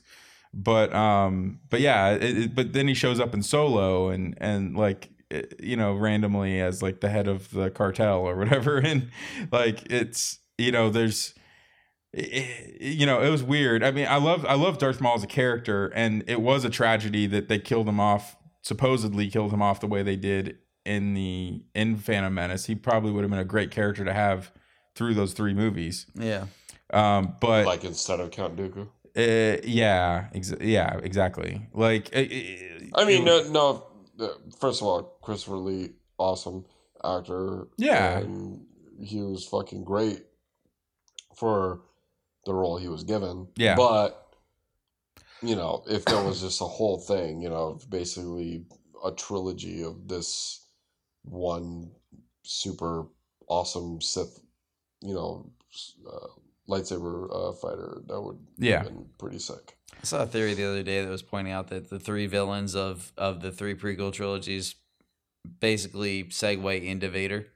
Like, you have like the Sith Lord that is Darth Maul, you have the fallen Jedi that is Dooku, and then you have the cyborg that is Grievous. And like the 3 of them are the 3 aspects of Vader. Yeah. I was like, I like that. I like that better. Yeah, I mean, it's like, look at that. Yeah, no, I get what you're saying. And I see reasons, for Grievous, and I see Dooku. Like part of it too was like, I think the reason they killed off Maul, or supposedly killed off Maul there, was to kind of, give the Jedi the false sense of accomplishment. The villain is gone. The villain is gone, because they still didn't know who his master was, or if he even had a master. They assumed, because they know that. They generally know that Sith come in pairs, but they didn't see anybody else or know that anybody else was there specifically. So, killing him off gave them, I think, a sense of accomplishment at the end of Phantom Menace that helps lull them into complacency, that kind of helps allow Palpatine to take over later on. So I get that, using it that way as like a plot device, but also Maul was a really badass character, and it probably would have been really cool to have him around in the other movies, and maybe would have helped those movies out. But, who knows? But going back to your other point there, Carlos, about filling in the plot, I am in a lot of ways against it, because I feel like it hems in future storytelling. It's sort of my take on it. Like in The Last Jedi, one of the things people hate a lot about that one is when they take a ship and they ram it into another ship, through light speed and blow it up. And a whole lot of people are like, well, why haven't they done that before? Why is that not a thing? And I think when you hem in the plot and I think when you explain things and you fill in those plot holes and you flesh out the universe completely, you hem in your ability to do things like that, because the audience feels like they know better than you how this universe works. I like the mystery instead, where you don't know how this universe works, and that's anything can happen. It's sort of that Flash Gordon thing where, like, Flash Gordon, they clearly made shit up as they went along, but that made every episode exciting because you weren't really familiar with the rules of the universe. So realistically, anything that happened, you had to accept as fact, because that's, how the storyteller presented it. I think it enhances the suspension of disbelief to not have all the information about how the universe works. And I think every time you fill in more of that universe, your expectations become more concrete.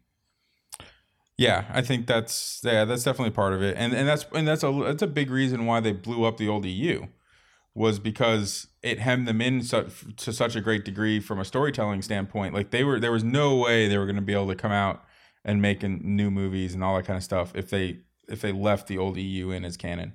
Yeah. It just made everything way too difficult. If they left the old EU, then all they're doing is filling. All they're doing, well, then at that point they're just making movies out of the books that had already come out. Yeah. Like there wasn't a gap or a storyline for them to fill in there. There wasn't no new storytelling. So yeah, no, that's definitely an important aspect of it. And like I said, it's a really, really thin line, and it's a really it's a tightrope that you have to walk when you're doing that kind of stuff. Between kind of meeting the wants and needs of the fans like me, but also being able to provide a sensible storyline and that is appealing to everybody, and doesn't have these kind of inconsistencies and stuff like that. But yeah, I don't know. But I personally, and it depends on every story. Like you look at something like Rogue One, for example. I mean, Rogue One was a total filler story. That's the entire point of that movie was to fill in the blanks on a Star Wars mystery. Agreed. And but it was a fantastic movie, and I think it did a fantastic job at filling in those blanks. And like I'm to the point now where I would tell somebody to watch Rogue One before you watch A New Hope, because it gives you such a great. It's a setup. It's a setup, and it makes a lot of things in A New Hope make more sense. But as I think, because you always had the complaint, like not necessarily complaints, but the jokes people would make about A New Hope about like what they got this fucking giant space battle station thing that can destroy planets, and they just leave a fucking exhaust port that you can blow it up with one shot. Like, why is that a thing? So that's what Rogue One explains, is why it is a thing. I would argue with you that. I would argue with you. I wouldn't start anybody that hadn't seen the rest of the saga with Rogue One though, because I think it sets the wrong tone. Yeah, I think tonally you're gonna be like, these movies are a little bit of a downer, and they are in some way, but like I think they're more tonally related to New Hope. Well, hold on though, because it's an up and down, and it always has been. So Rogue One's a downer, New Hope is an upper, Empire Strikes Back downer, Return of the Jedi upper. Like, so it's just this constant wave. So not every single movie is either uplifting or, not every single movie either ends on a good note or ends on a bad note. It fluctuates. So I don't know. Like, do you start with the good or the bad? Does it really matter? I'd argue it does, but I wouldn't have any. In storytelling, I don't know if it does. I mean, in storytelling for the most part, like at least in Star Wars, from what you've seen, is that the sequel is the one, where you have the cliffhanger, and you have the villains get the win. The other thing, I don't know if in general storytelling that's true. Yeah, the other thing about A New Hope that you have to remember is that movie was made as a one-off. Like, Lucas may have had ideas, like vague ideas and outlines for like what more he would do with the Star Wars universe, but when they made that movie, they had no idea that it was going to be the hit it was going to be, and that they were going to make more of these movies. Right. So it's a compact movie. That's why, it's part of the reason why it ends on a happy note the way it ends, because it's like it kind of had to, because it was made as a one-off movie, and you can't have it end. That one couldn't end on a sour note, because knowing that there's going to be another movie to come fix that later. So it's like, okay, so this is a one-off story. This is the world we're in. That he obviously created a world that could be expanded upon, because he had more ideas for it, but he had no idea that he was actually going to get to make anything else for Star Wars. Yeah. So I think I love Rogue One even more than the next guy, but like if you showed it to like my mom, who hasn't seen the rest of the Star Wars movies, her impression of Star Wars is these movies are a fucking bummer. Yeah. Like, whereas if you showed her New Hope, she's like, this is pretty dramatic, and I like it, and I want to watch more. Yeah. Whereas I could see that, and I think the one me just playing like the devil's advocate is all just that none of the movies are all the same as far as that kind of tone. So there are some bad tone movies, and there are some good tone. Well, I really I'm just wondering where you would want to start in this kind of situation. Like, let's say I understand your point of view, like when you said, Steve, where it's like, well, it was Star Wars. Obviously, in the first movie, you have to start off on a good note, but we're way past that now. At this stage, if somebody is being introduced to the Star Wars universe, would it be that bad to introduce them to something like a downer, and then I go up from there? I honestly think I love Rogue One, and I like, from a storytelling standpoint, I think it would be really cool to see, like, if I could go back in time and see that before we see A New Hope, that'd be interesting. But tonally, it's weird in the sense, not so much in just the tones of the movie, but in the obviously you got a movie made in 1977 and a movie made in 2016 or 17 or whenever Rogue One came out. Jump. So just like visually, and there's so many. It's a very stark difference in that regard. I mean, it's still a Star Wars movie, and I think it's shot very much like a Star Wars movie, but it's so much more modern than the like. I almost like for that reason alone, like for like a kid or somebody who hasn't seen Star Wars before, I do really think you need to start with the original 3, watch those first, and then like because you need to because I think there's a certain thing that you really do need to understand about Star Wars by watching those movies before you get into anything else. Yeah. I'm just my only point, and I won't belabor it too much further, but it's like so they really don't win anything in Rogue One. They barely get a victory. Yeah. So you segue right from that one to like the beginning of A New Hope, where the princess gets captured, Luke's family gets murdered, and then they blow up Alderaan.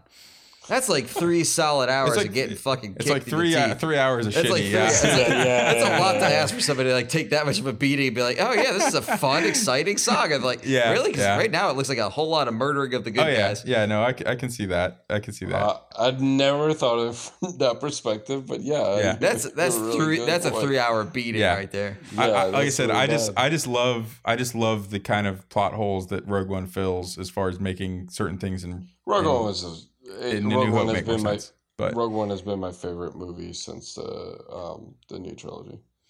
Absolutely. Yeah, it's by far. Yeah, it's probably the best of the new stuff. My favorite since the Empire. Yeah, like it's well, no, since the Phantom Menace because I really like the Phantom Menace, but. Well, we have that recorded. Have you on record as having said that? Do we have him on record saying that months ago? It's been a running gag. Yeah. But I wouldn't call it a gag. I'm actually serious. No, I'm gagging. Somebody's gagging. But anyways, I'm really liking The Mandalorian so far. I can't wait for more episodes. So, and then obviously we're 2 episodes. Oh, actually, I was about to say. Like, we don't have any Jedi. And they're like, no, we shoehorned a Jedi in there. Don't worry. Yeah. Like, by the way, you guys really can't tell a story without back on Magic Space Wizard, can you? Well, no. I mean, that's Star Wars, man. Actually, that's why the first episode is better than the second one. By the way, now that the Mandalorian is getting in popularity, go ahead and find Sam Talley or Nick White and ask them how to make those badass Mandalorian sets because I talked to them for a little bit and apparently they're not that expensive Interesting. to set up. So I want to straight up cosplay as Mandalorian. Yeah, I think I feel like the Mandalorian Mercs, which is the cosplay group for the Mandalorians, is going to be getting a lot of new members in the next year here. Basically a recruitment drive just for them. Yeah. I think the Mandalorian Mercs is getting a big member bump here. But yeah, I mean, I've always thought they're one of my favorite, probably my favorite Star Wars costuming group because it's the most unique one. Like, you know, do your own. Yeah, like the 501st is so strict with like, you know, the stormtrooper armor and all that kind of stuff. Like the Mandalorian Mercs are they're by nature by default kind of allowed to be a little more creative and do some more fun stuff with their costumes, which is pretty cool. So, anyways, Mandalorian Mercs. If you know Sam Talley or Nick White, if you live in the Atlanta area and want to talk to them about Mandalorian Mercs, they're the guys to talk to. So, no against, by the way, the 501st because they do no charity work. They do awesome stuff. Yeah, you got 501st and Rebel Legion. I understand and why the they do Mercs. it. And I understand why they do it. You know what I mean? They straight up those costumes. We don't want to piss them off because God forbid they try to shoot at us. Yeah. Well, the other cool thing is that they needed extra stormtroopers on the Mandalorian, and they actually called in 501st members to be extras as storm because they brought their own armor. That's pretty sweet. Yeah, so there are apparently there are a number Disney just didn't have enough money in the budget. Yeah, so I think I think it was a last minute thing. Like apparently they were like doing something. They're like, man, we really just need more stormtroopers, and they just called up the 501st, and like a bunch of them came out and were extras in some Mandalorian episodes or whatever. So that's cool. It's pretty rad. So anyhow, I don't know. I think that's enough. Mandalorian talk for right now. We got any shout outs to finish out the show, Joe? I just want to give one more out to Prodigy Games. They ran a nice tournament and they were very accommodating to us. Yep. Which I appreciated. That's Carlos, all I got for today. Carlos, you got anything? Big shout out to my buddy Kenny. He came out to my little guy's birthday at Disney. It's not difficult for him. He's got these, annual passes, but but he did spend the whole day with us. Him and his wife Michelle and their son Grayson. Yeah. We had a blast. We did Stone Mountain first. I think we both got concussions from that because that ride was made in the 60s. Oh yeah. So we had a pretty rough day after that, but no, we had a blast. And it was fun. Just this is what I got into the X-Wing community, and I'm going to always stay in it. Is that the friendships they go beyond just the X-Wing table. So it's fun to be able to spend a whole day with one of my X-Wing players and league mates and have a good time doing something that's not X-Wing related. For sure. Do I have anything else I want to say? I don't know. I don't think I have any more shout outs. That's good radio to be like, do I have anything else to say? And the answer is no. Well, we're at the end here. This feels like maybe the end of the episode. Yeah, this is the end. Well, just to piggyback on what you were saying and to kind of go with what I was saying earlier about OCX, the X-Wing community is just fantastic, and OCX was kind of a shining light of the X-Wing community as far as inclusivity and bringing people in. But I think part of what makes X-Wing so good at that, I think, is that you're bringing together people around a couple of different things. One, a great game, and two, an IP that everybody is obviously hugely invested in, like from an emotional standpoint. Like we all grew up with this. We're all the right age to, most people who play X-Wing are in that kind of age range where we just grew up with Star Wars. And it's obviously a hugely important thing to us. And it's a big reason why we play X-Wing, and then also being a great game kind of built around that. I think it's just a great chemistry to create a great community. So, anyways, that's all I got to say. But, Steve, well said, my friend. Yeah. So, all right, we're going to finish it off. Ready, guys? Dials down. Bottoms Bottoms up. Bottoms up.